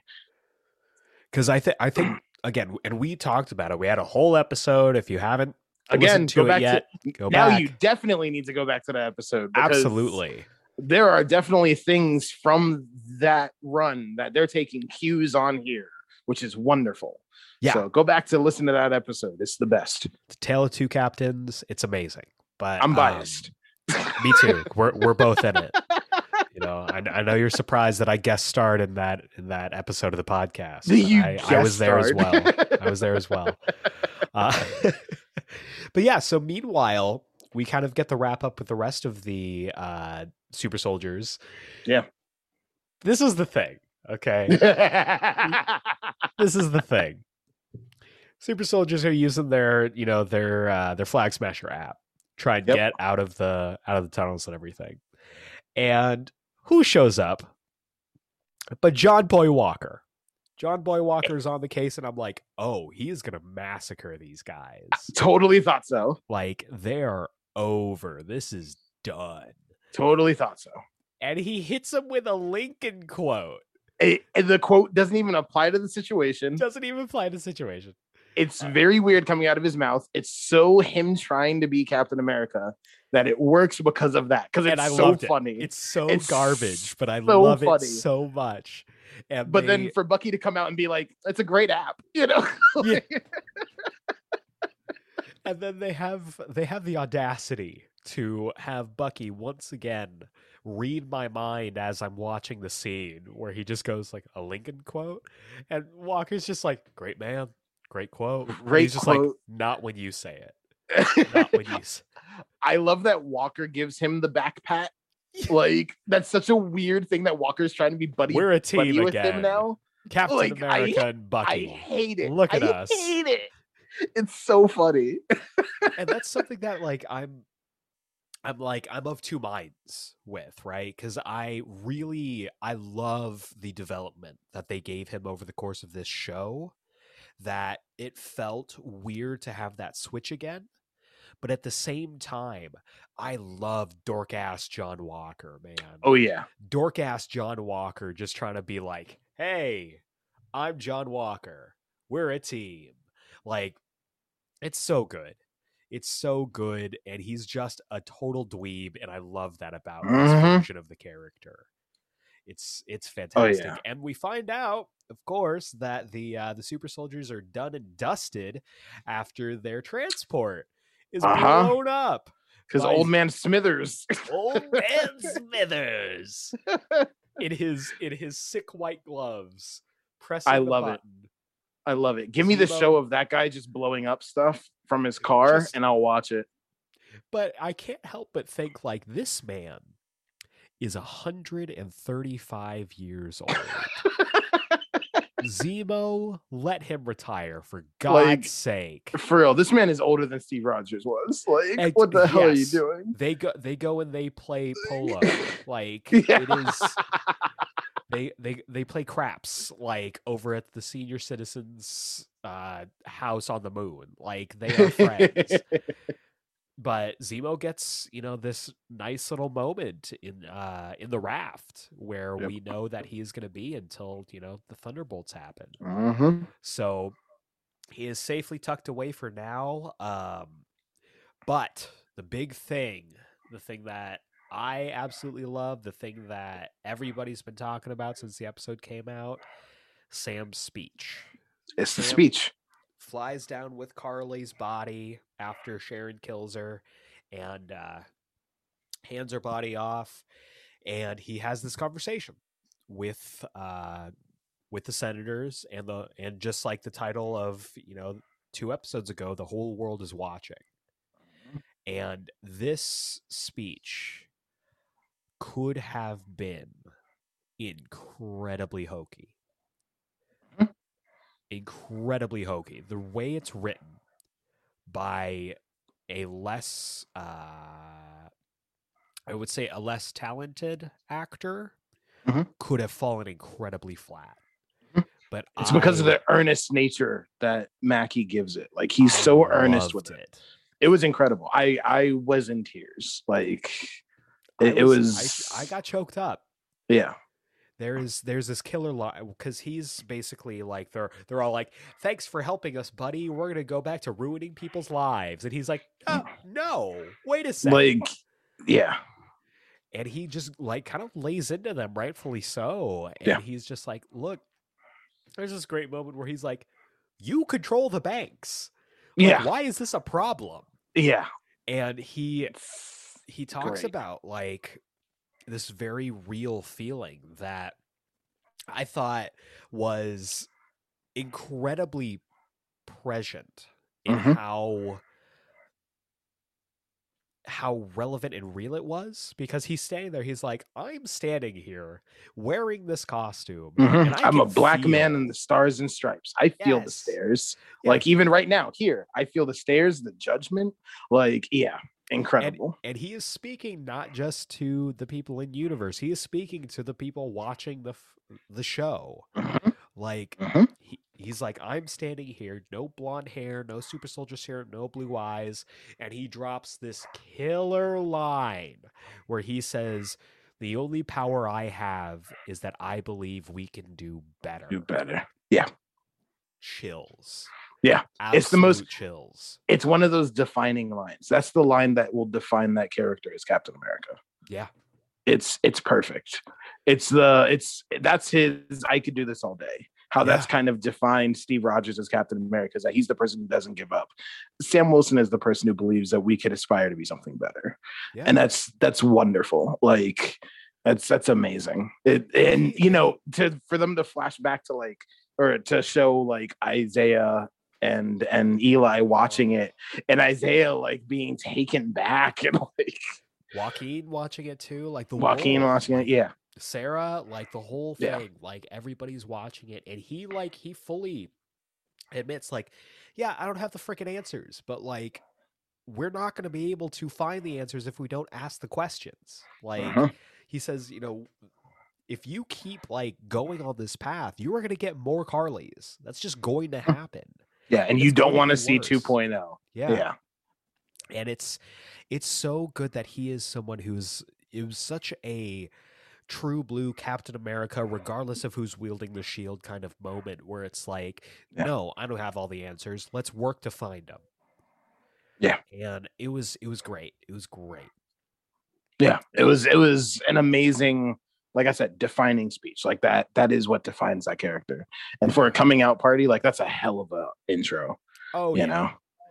And then he gets this cute little moment with Bucky afterwards, and Bucky gives him the whole great job, Cap. And that's the biggest stamp of approval you could ask for. Like, yeah. Oh, when he catches the truck and they show Bucky's face and he's got like the big old smile on his face, like, oh man, he did it. Like, look at him go. He's so proud of him. Like, it's wonderful. They are best friends for life now. And oh yeah, I absolutely love it. I mean, we see that at the end. He's invited to the cookout. He's invited to the cookout. He's a part of the family. Stuff. He brings his store-bought cake. So clearly store-bought. But at least he's trying. But he's trying. At least he didn't bring homemade potato salad. Oh my God, you're right. He could have brought some homemade potato salad. You're right. With raisins. I was gonna say probably with Jello in it or something. Yeah. Oh. But yeah, so they get this great moment, and the thing I was thinking to myself, I was like, during the whole moment where he's making the speech, I'm thinking like there is someone that he's reminding me of, and there's a feeling I'm getting that's very familiar, and I don't know where it's coming from, but it's this familiar feeling, and I can't put my finger on it. And as the scene wraps up, Sam is kind of ushered over by like some guy in a suit who's just like, hey, there's another, super soldier on the loose. Like, we got eyes on him. He's down but not out. And Sam's just like, all right, I'll get to work. And he just like flies off. And I was like, awesome. He's Superman. He's Superman. Like, this was his Superman scene. That is exactly it. To end. Yes. The speech, the conversation, the flying off. Like, I was like, this is Superman. I mean, the catching the truck, the whole thing. The whole thing is very Superman. Right. It's all Superman. Yeah. And it's all Superman. And I love it. Yes. Oh, yes. So good. Yeah. It was incredible. And as we kind of wrap up here, we all these loose ends tied up. Bucky goes to Mr. Nakajima, and oh my God, to admit something. Oh my God, I was a little disappointed with the scene because we did not stick through the conversation. I wish we had seen the whole conversation, and I also think that the acting was a little weird in the scene. Yes, it felt just a little strange. Yeah, because we all knew this was coming. When they set up the character, they're like, they're eventually going to have this conversation. And they got to the beginning of the conversation, and then it just kind of cut away to him, like, closing the door behind him and leaving. And somebody put this on Twitter again. I have to owe this to Twitter. I wish I'd thought of it first. But I really wanted this to be, someone pointed out, it should have been like the scene from Spider-Man 2, where Peter reveals to Aunt May that he could have stopped Ben from being killed. Yes, and she loses it on him. Yes. It's one of the most heartbreaking scenes I've ever seen in the movie. It's so incredible. Well acted, pulls at the heartstrings, and this should have been that. Yes, because I feel like it put the bow on it too neatly. And I wanted, because immediately following this, he goes and he leaves the book having completed it at his therapist's office. I'm glad we got to see her one more time. I like that bit a lot. And then we see him go to the bar, and we get this little look in that, like, it's implied basically like this man is finally able to start moving on with his life. And Bucky kind of gives him this solid acknowledgement without him looking. He sees his date from the first episode, and he kind of goes on his way. And I wish it had been a little messier. I agree. I actually like that scene more than him going to the house. I actually like that bit more. I think there's more emotion in that scene of like and maybe it's just the way it's shot, but like the close pull in on his face as he's looking through the window, and he sees that like she's kind of consoling him and giving him a drink, and she clocks him outside the window and makes eye contact like twice and never says it. Like, that's it. And I think that scene is way more effective. Yeah, like that he once again hurt this guy. Like, he hurt him twice because he's the one who killed his son, and then he told him that he killed his son, despite the fact that he was his buddy. Like, I think that was a more effective, less clean thing. But agreed. The bit of him going and talking to him, and it didn't. Yeah. It was messier is a better idea. It should have been a little messier. Yeah. And so, but we get this nice little cookout moment at the end where everything, again, kind of wraps itself up fairly well. We get some resolution with our boy John Boy Walker. Jonathan Walker is now officially the U.S. agent. That it's the same, but black. That costume and the way looks that so he delivered it looks so good. Perfect. Yeah, it's perfect. Yeah. I could not believe how good it looked. It looks so good. Incredibly clean, ripped off of a comic book page, like so well done. And Val is there, and she's basically telling him like, "Hey, stuff's about to get real weird." Yeah. And she's basically like, "You're gonna be one of my aces in the hole," and I'm like, "That's a problem. There are going to be problems." And again, just dork ass John Walker just being like, "Yep, you got it, Val." And she's like, "Don't call me that." He's like, Yep, copy for that. Sure. Yep. It's like, I'm back. Yeah. Yeah. He is going to be trouble down the line. Yes. And again, like, I liked that he got his resolution. I like that we got that progression from Captain America into U.S. agent. Yeah. But I hope that his character and his kind of descent isn't forgotten. Yes. Yeah. I think that's the thing about U.S. agents, that you take U.S. agent into darker places. Yes. Emotionally as a character, and darker places like in the mission. He's Black Ops Captain America. Yeah. Like you have to. That would weigh on anyone. Yeah, he's got the serum. That would weigh on anyone, but especially someone like John Walker, who's already just one sneeze away from losing it on somebody. So yeah, ain't that the truth? Yeah, and then the cookout. You get the cookout moment. Get that beautiful cookout is fantastic. I loved seeing that. Curtis Harding's On and On playing in the background, which is wonderful. It's a great album, by the way, Face Your Fear. If you guys haven't listened to it and you like that song, go listen to the album. It's wonderful. Comprehensive. It's a masterpiece. It really captures. I'm not going to do the whole line. But we do get one more scene that I definitely want to talk to you about. You mentioned him before, Isaiah. Yes. Oh my God. Sam shows up back in Isaiah's house. God. The two of them have another conversation. And you can see, even if it's just incrementally, Isaiah's been inspired. Yes. Isaiah's been inspired and respects him. Yes. It's in everything that he says to him. It's like, I'm going to be honest. You're special. Yeah. Like you're different. You're not Malcolm, and you're not Martin, you're not Mandela, but there's something different about you. Maybe you can actually do something, and Sam's talking to him and is like, we built this country, we fought for it. and no one's going to tell me that I can't fight for it again, you know. And Isaiah's just like, shit, you almost got me right now. Like, like he's so impressed by him, which is wonderful. Yeah, and then we get a little bit of Eli again, a little touch of Eli, and Eli's got some attitude. I like that. Eli's got some attitude, as he should, and I liked that he was present for that the airing of Sam's speech. Yes. Because like the one thing that I was saying is like I want him to be inspired by seeing Sam to becoming Patriot. And this is inklings. This is the start. This is the planting of that seed. This is the start. Yes, for sure. And we get this beautiful resolution to Isaiah Bradley's story. Yeah. I'm gonna let you take it away because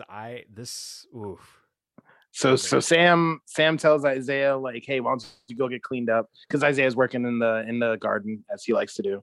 A nice subtle touch too of him grabbing that giant tree and just placing it, like a nice subtle touch that they don't touch on really. Still strong boy. But Sam tells him, like, hey, why don't you go get cleaned up? There's something I want to show you guys. And Eli's like, so where are we going? And he's like, oh, there's something I want to show you. And so Sam takes them to the Smithsonian, which, by the way, they went from Baltimore to the Smithsonian. So that's a little bit of a drive. It's a bit of a drive. It's a little bit of a drive. It's a quick, like 45 hour. That's the thing of him not telling them beforehand. Like, come on. So they go to the Smithsonian and maybe he flew them there. They go. Maybe. Oh my God, that'd be wonderful. You can have them both like on his back. I can show you the world. I'm sorry, but so they're at the Smithsonian. So they're at the Smithsonian, and they're walking through the Captain America exhibit. Splendid. So they're at the Smithsonian. They're at the Smithsonian. They're at the Captain America exhibit, and Sam takes them to a part of the exhibit that has it's a designated section for Isaiah Bradley. And there's a statue of him there and a nice like write-up about him. And Isaiah's like stunned, and Sam's like, now no one will ever forget what you did for this country. Like no one will forget it, And Isaiah, shakes his hand and then hugs him. Like that's the bit that got me. Like I just sobbed. I sobbed. Carl Lumbly's acting in this scene was incredible. Carl Lumbly's always been like one of the most underrated actors. I think he's unbelievably good, and he's such a good voice talent too. But like, he's a great actor. Yeah, he has his background in theater. Like he is a theatrically trained. He is so good on this. Like he's so good, crazy good. But you can see like the weight.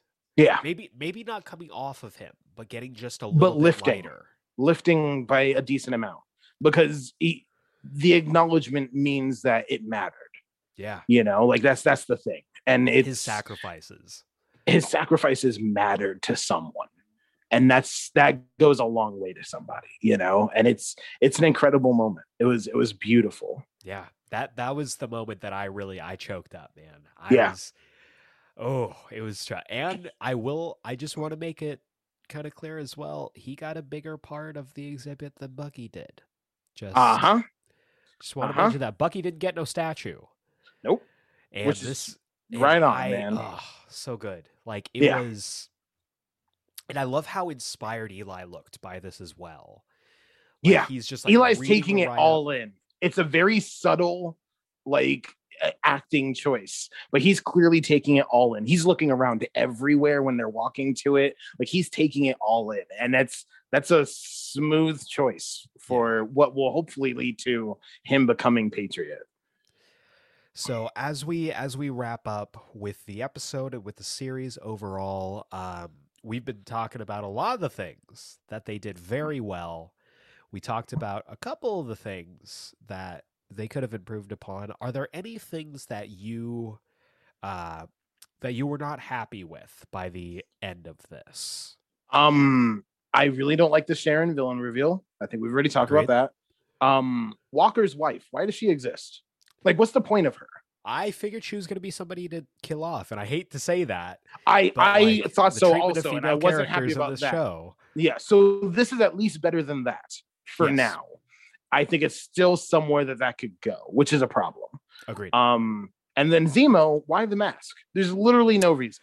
That makes me so mad as someone who It makes likes me that purple very sock. unhappy. Me too. There's no need for it whatsoever. It was in one scene. Mhm. One scene, and it Mhm. just like And breezed on by. and it has no reason. It has no explanation, no reason. There's no point, And it which makes drives me mad crazy. because in essence, you, and I hate to say this because I think Daniel Brühl is incredible in the role. I love the Zemo character. Mhm. You didn't need Zemo in this. That's also the thing. You don't need Zemo. Like, there are certain roles in this show that you don't need them at all. And you could have really streamlined and given us more time with characters like Carly. Yeah. Honestly, you could have taken out Sharon and made her Zemo. That would have been fine. Okay, Like, I just can see that. reconfigure it so that both of them are the same character, you know? Right. You'd be completely fine. Yeah. Like, it wouldn't change anything. You know, like, instead of, Yeah. you know, Sharon's watching them from the satellites, just have it be that, oh yeah, Zemo has satellites also because he's super rich. Sure, why not? You know, like, oh, Zemo's the power broker. He's been running things from a jail cell because he's that powerful. Sure, Yeah. why not? 'Cause You he's know, rich. like, you'd be fine with that. Like, it would be like, there's no need for Sharon to be vilified. There's again, we you know, it's the treatment of the women. You know, I mean, Sarah doesn't have much to do, which is kind of a real bummer. And I really like Sarah a lot. I think loved her. She was her great. I think her scenes are really important and really wonderful, but overall, she doesn't have much to do. And I think you could have beefed that up a little bit more too. Agreed. So yeah, I think the treatment of women in the show is rough, rough to non-existent. And there's really no need for Zemo. Like, you could achieve these goals without Zemo and be fine. I agree. And I think they're, they did have some pacing issues throughout the show. I think there are some things they definitely could have tightened up. For and sure. streamlined with, the absence of certain characters. But after we get this incredible finale, I thought, for the most part, we get the new title card, Captain America and the Winter Soldier. I wish it had been Captain America and Bucky or Captain America and the White Wolf, but we might eventually get there. That's another thing, is that I think it's an issue that he's still the Winter Soldier, but maybe he's reclaiming it. Maybe. I could see that being a thing too, since he doesn't see it as like a dirty sin anymore that he has, to borrow a very overused phrase since 2012, since he doesn't see it as red in his ledger anymore, it hopefully that's what that means, is that he's like reclaiming it. He's going to retake the name. Yeah. And I wouldn't mind that because he's still called the Winter Soldier, like in the comics. That would be pretty dope if he was called Nomad. But that'd be cool. Captain America and the Nomad, I don't know, like, that'd be cool. There are things I think they could have improved upon a lot. There are pacing issues. There's certain themes that I wish that they had touched on more. I would have liked more time spent with Isaiah, more time spent having the hard conversations. And the thing that kind of struck me overall with the show is that I was more invested in the scenes where Bucky and Sam are just talking. Yes. Than, the big action scenes, which yes, for sure, is unfortunate because I love me some good action. I love me some like insane maneuvers. Like we've talked about it throughout the last 6 weeks. Like the action in the show has been incredible. Yeah. But the characters really needed more time, which is strange because they had 6 hours. But it still felt that's like the there thing. was too much going on. It's a weird dance of this being half movie, half TV show, where I think the wrong parts have felt like a TV show and have had too much time to devote to them. And the things that I want have felt too much like a movie where there isn't time to devote to them. Right. And it should be flipped, do a little less action time and a little more character development time, that would be a better choice, but I get it, Yeah. And I mean, overall, still a banger of a show. Absolutely, man. Like it was a crazy good show. Yeah. Like I said, like the quality of it is just as good as some of the MCU movies. Mhm. And I am very excited to see where this team goes next because, as we know now, as of this Mhm. recording, Captain America 4 is on the way with the same showrunner Mhm. at the helm. Malcolm Spellman is co-writing actually with the person who wrote episode 5, Dallin Yes, Musan, which is wonderful. So like, cool. Give me more of that social conscience. Give me absolutely. more of that awareness. Like that's wonderful. I'm very about that. For And sure. I, it's funny going into this coming out of yesterday's episode. And before we recorded, I was debating like, should I mention that I'm afraid that they're not going to give him a movie? Because if they don't give him a movie, then that's going to prove everything that they're saying in the show is true. Like, Yeah. it's going to prove everything bad about the show. Like, there's no way they could not do it. I really didn't think that they were going to commit to it. I really thought that I they were thought just that going to commit, like, okay, he's just going to keep getting TV shows, yeah. you know? I thought that they would eventually. I didn't think it was going to be this soon. They did not Yeah. waste any time. Yeah, I love that it's already in development and that Yeah. they're jamming on a script, which means that the earliest we could see this thing is like 2023, and that's wonderful. Yeah. Like, cool, I give think it to that's me. I awesome. hope we see him beforehand. Yeah, agreed. I hope we see Sam as Cap beforehand pop up in other stuff, but And I think we will. for sure, like, give it to me. I'm ready. Absolutely. I already want it. As we kind of wrap up here, do you have any final thoughts on Captain America and the Winter Soldier? When the title card came up, so I'm watching this thing Friday morning when it goes up, right? Okay. So it's like 1:15, 1:30 in the morning. I'm watching it as the title card comes up, Captain America and the Winter Soldier. I fist pumped like super hard in my chair, and my girlfriend woke up and was like, "Oh my god, are you seizing?" She thought I was having a seizure because I was like no. shaking the room. So and she can hear me say this story right now, so I'm gonna get in trouble, but I'm just looking to make sure she's not coming to fight me. But yeah, so honestly, that was the best surprise, was the title card change. That was wonderful. Agreed. I just give me more. And if you want more, again, go read specifically All New Captain America. It's issues 1-6. It's a quick 6-issue miniseries. So good. Written by Rick Remender, drawn by Stuart Immonen. It's beautiful. It's Sam in his first real mission as Captain America, going up against Zemo, going up against Batroc. He's got a partner that isn't the Winter Soldier, but they get along very similarly. Ian, good old Ian Rogers. And Sam sucks with the shield. Like I one out started for Ian Rogers alongside Batroc the Sleeper. The treatment of Ian Rogers and Jet Rogers makes me so mad. And if I was going to write a Marvel comic, both of them would come back. But he's terrible with the shield. Like, I like that he has to overcompensate, and it's got some really good flashback stuff in there of his being raised and his values and where his values come from, being raised in the church. It's very strong foundational stuff for that character.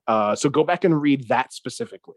Yeah, if you're a digital reader like I've been getting into over the past year on Comixology, they have the Sam Wilson Captain America 2-volume omnibus essentially. Yeah, and, it's his entire run, and they're on sale. So go buy them. Go buy them. It's they're incredible. Well worth it. Yeah. It's amazing, and I'm excited to see them hopefully touch on some of the stories and some of the themes of that Sam Wilson Captain America run.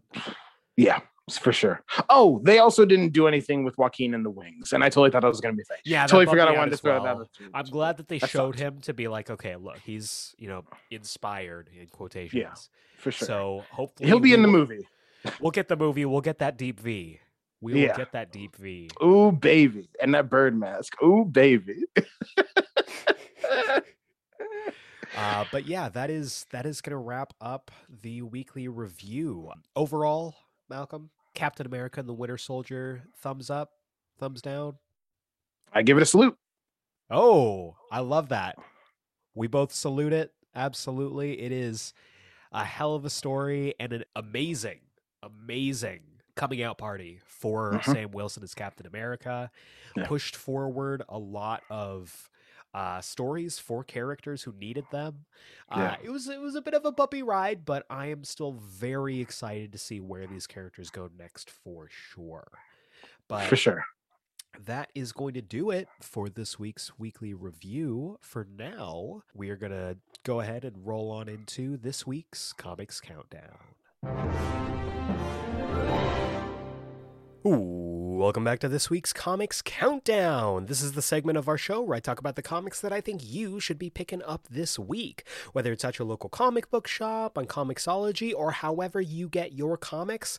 These are the ones I think you should definitely take a look at. But before we get into this week's books, we got to take a look back at last week's books with the Geeksplain Pick of the Week of last week. And for me, it was very difficult to decide between these two comics, but ultimately I went with Nightwing 79, written by Tom Taylor, art by Bruno Redondo. There's a certain magic with this Nightwing book that I just can't explain, but it's so refreshing to have a creative team treating a character that you love well. And maybe it's just because I got used to Dick Grayson getting the short end of the stick over the last few years, but it is a breath of fresh air to see Nightwing just doing his Nightwing thing and having a good time doing it. So it's still very early on in the run. There's only 2 issues out so far, 78 and 79 in the Tom Taylor Bruno Redondo run. Jump on now because you are going to regret it later on if you don't. But that's last week's books. Let's take a look at this week's books. This week, we've got 6 books for you to check out, and so we're going to kick things off with Teen Titans Academy number 2. This is written by Tim Sheridan with art by Rafa Sandoval. I really enjoyed the first issue. It set up a lot of intrigue, introduced a bunch of characters, and began the mystery of who Red X just might be. I am still curious on how they're going to handle this Red X reveal. I have no idea who it is, though they've, dropped some clues here and there that I have to assume are just red herrings. But we'll see what happens. We'll see who ends up taking the mantle, and we'll see what else happens with these characters. If nothing else, the first issue set us up with a class of young heroes that, at least I, as a reader, will definitely get attached to as the story moves on. So let's go ahead and dive into the synopsis here. The questions mount around the new school formed by the original Teen Titans. What's going on with Billy Batson's access to the powers of Shazam? What dark secret is Raven's new pupil Dane hiding? And who's masquerading as the new Red X? So that's also really interesting as well, as the new Red X. And what's really fascinating to me is this book is almost like a weird continuity mishmash between the current DC universe and the Teen Titans cartoon, because they reference stuff that happened in the Teen Titans cartoon that did not happen in the DC universe proper. So I'm not sure exactly what the designation for the story is, if we do consider it in continuity or not, but I am here for the ride for sure. Next up, we have Detective Comics number 1035. This is written by Mariko Tamaki with art by Dan Mora, as well as a backup by Clayton Henry. And this is continuing on the Tamaki Mora era of Batman Detective Comics, and I really enjoyed the first foray into this new status quo. I'm really liking the flavor and the the vibe that you get from Mariko Tamaki writing Batman. I know that, this team was the team behind Dark Detective and Future State, but there's something about Batman doing his Batman thing without all of the post-apocalyptic stuff that's in Future State that I just really, really vibe with. And the backup for last issue was really cool, and I have a feeling the backup for this issue is going to be really cool too. So let's go ahead and dive into the synopsis here. The Neighborhood, Part 2 / Huntress, Part 1, Mary Knox. Introducing Mr. Worth. When his daughter is killed during the brutal crime wave gripping Gotham City, 8-foot-tall stack of muscle and money Roland Worth sets out on a path of revenge toward the prime suspect in the crime, Batman. The Dark Knight has been framed for murder, and to make matters worse, this grisly deed seems to be connected to yet another emerging villainous force on the horizon. It's a rogues gallery explosion, and this time there's no mansion on the hill for Bruce Wayne to mount his counterattack. Plus, Part 1 of Huntress and the Hunted. This two-part story zeroes in on Gotham's own Violet vengeance. In this chapter, her world is rocked by the gruesome murder of a dear friend. But there's more to this sinister scene than meets the eye. So that's exciting that we know that this is going to be a two-part Hunter story as well, because I think that there is such a wide variety of characters in Gotham that kind of restricting the books to be there's so many Batman books. There's so many Batman books, but there are so few books about the people in the Bat family that it boggles the mind. So I'm just glad that they're including these characters. I'm glad that they're getting more time to shine, and I'm hoping that this is a sign towards more involvement with these characters down the line. Next up, we have Action Comics number 1030. This is written by Philip Kennedy Johnson and Becky Cloonan, with art by Michael Conrad, Daniel Sampere, and Michael Avon Oeming. And this is the new status quo for Superman Action Comics. This is now out of the Golden Age two-parter. Daniel Sampere is officially on art, and I cannot be more excited about that because I love his art.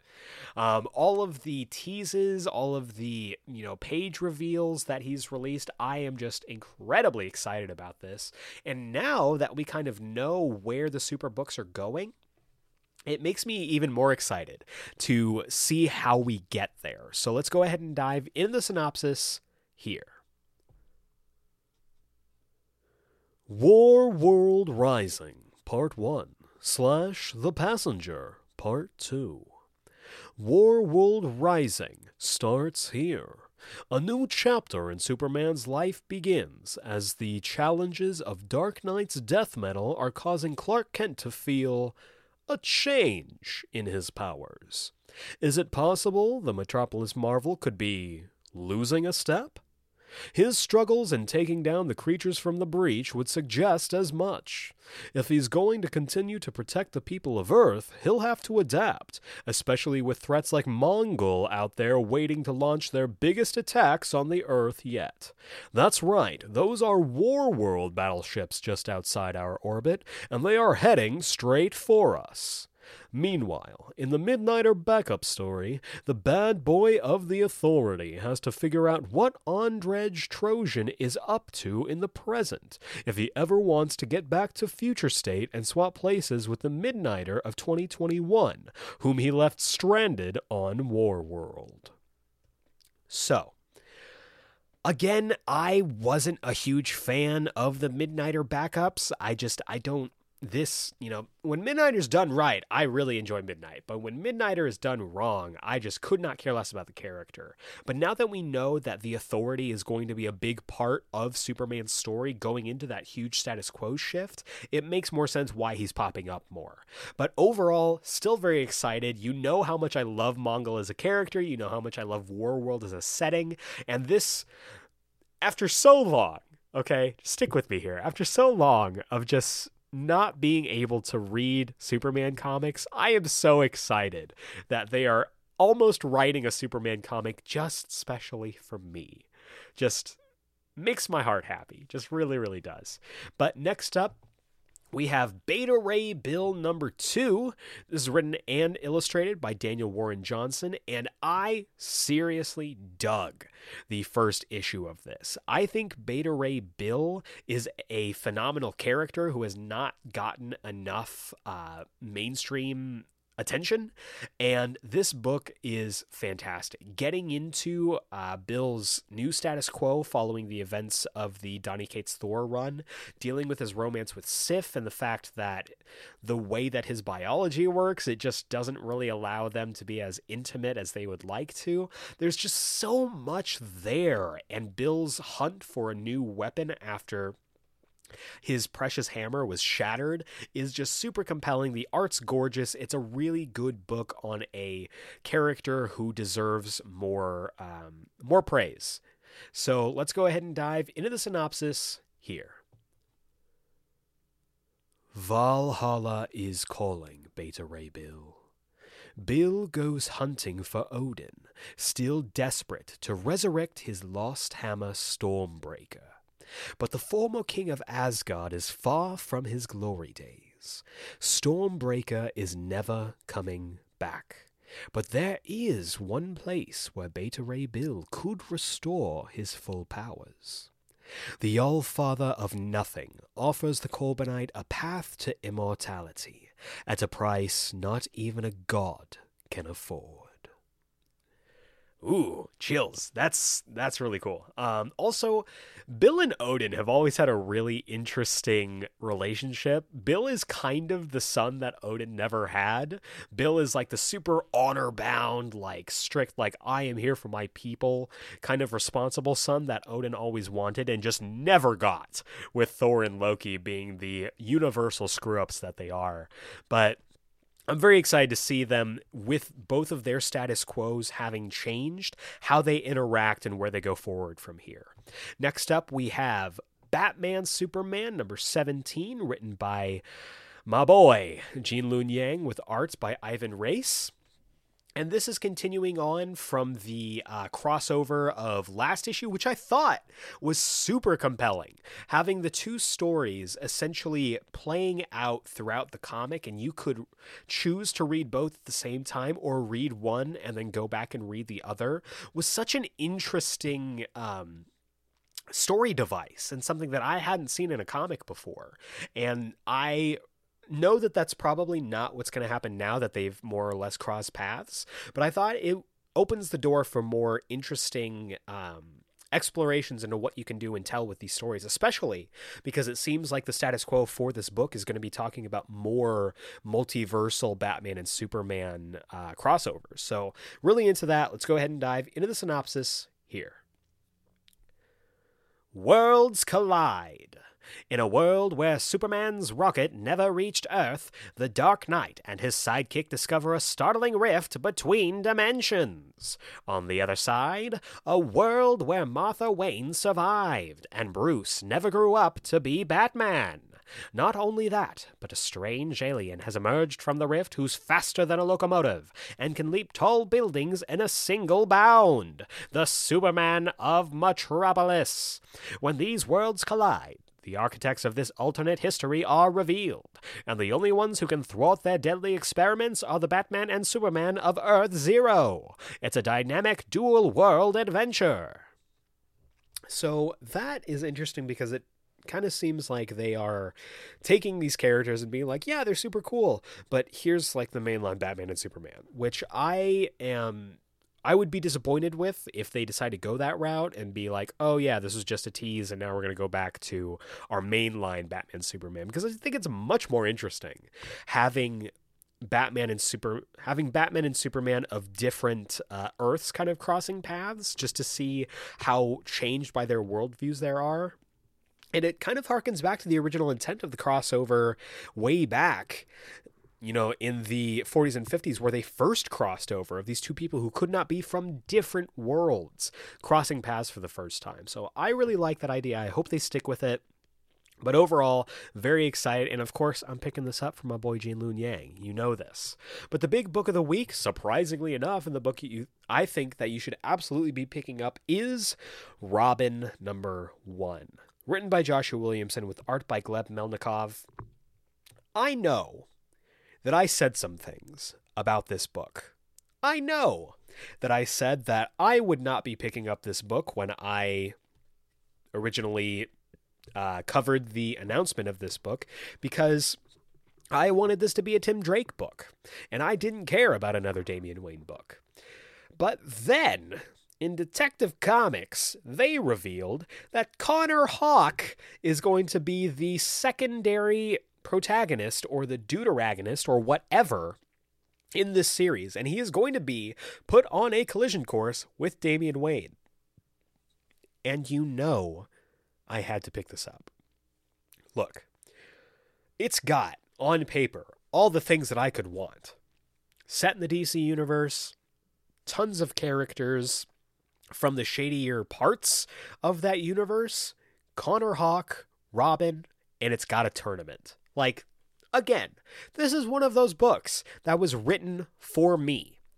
However, again, I just cannot get behind Damian Wayne being like the greatest fighter in the DC universe when Cassandra Cain is right there and would easily smoke everybody.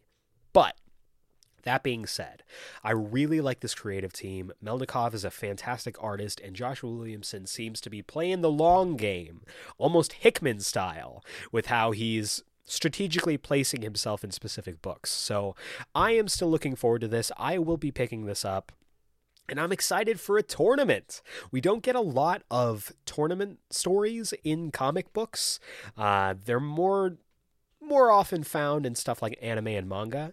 But I am very excited to see how this shakes out. Excited to kind of touch on some great fighters in the DC universe and see what goes down when my boy Connor Hawke gets back into the mix. So that is going to do it for this week's Comics Countdown. To recap, we have Teen Titans Academy number 2, Detective Comics number 1035, Action Comics number 1030, Beta Ray Bill number 2, Batman Superman number 17, and Robin number 1. And that is going to bring us to the wrap-up. If this is your first time joining us on the Geeksplained podcast and you like what I do here, please feel free to subscribe on the podcasting platform of your choice and give us a rating and review.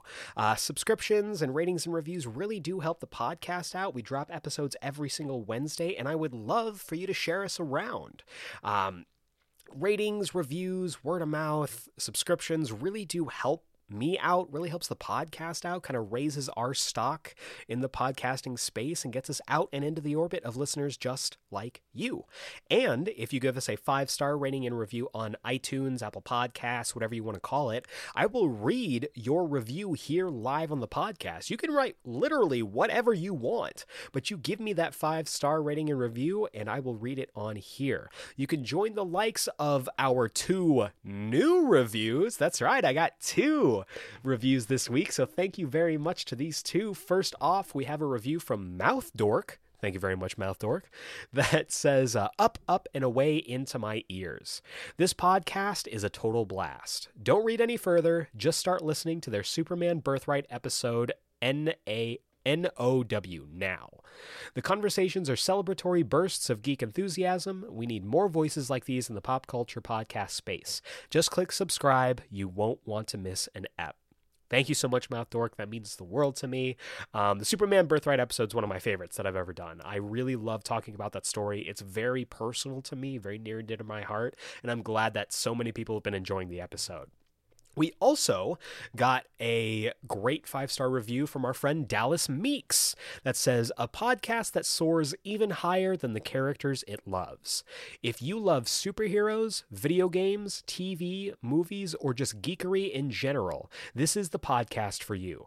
Eric is a talent in the podcast world who brings love and insights to each topic that everybody needs on a weekly basis.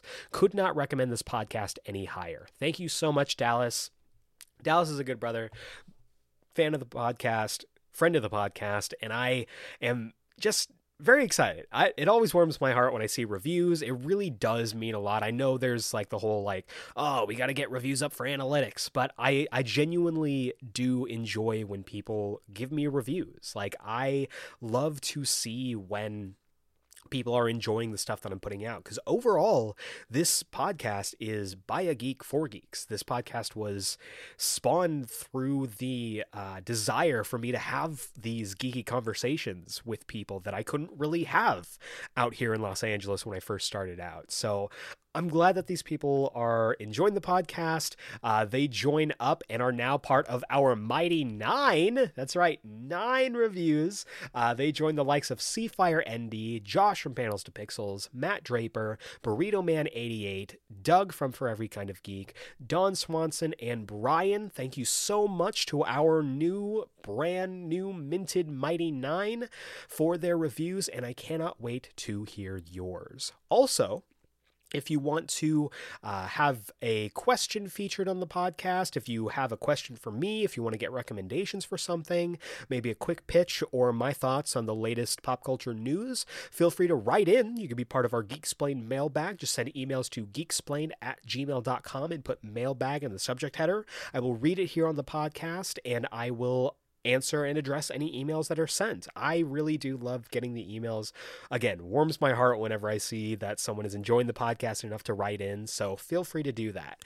And finally, if you want to keep up to date with the podcast, if you want to keep up to date with me, participate in polls that decide future episodes, as well as just kind of talk about the ridiculous stuff that's going on in the world of comics, film, and TV. You can follow us on social medias at GeekSplainedPod. That's at GeekSplainedPod on Instagram and Twitter.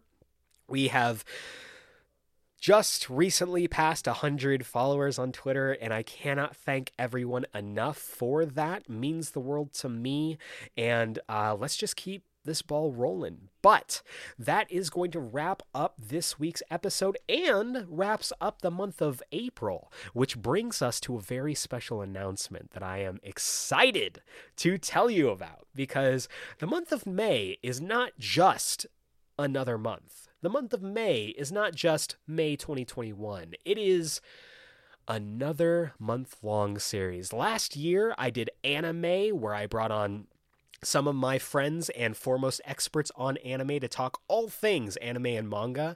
This year, we're doing something a little different, celebrating Marvel's Merry Mutants with X-May. I know, it's dumb because it's X-Men and X-May, but we have an entire month-long series kicking off next week for X-May, an entire month dedicated to the X-Men. Different stories. We have a different guest on for every week, guests you may or may not be familiar with. And next week, I am happy to announce that we are kicking things off. We are getting the ball rolling with X-May Part 1 Intro to X-Men Comics with fantastic video essayist and all-around amazing nerd Owen Likes Comics. He's going to be joining me for a discussion on the best comics to get into if you are new to the X-Men, you want to start reading up on them. So tune in for that, same geek time, same geek channel next week at the start of May, may I say, X-May.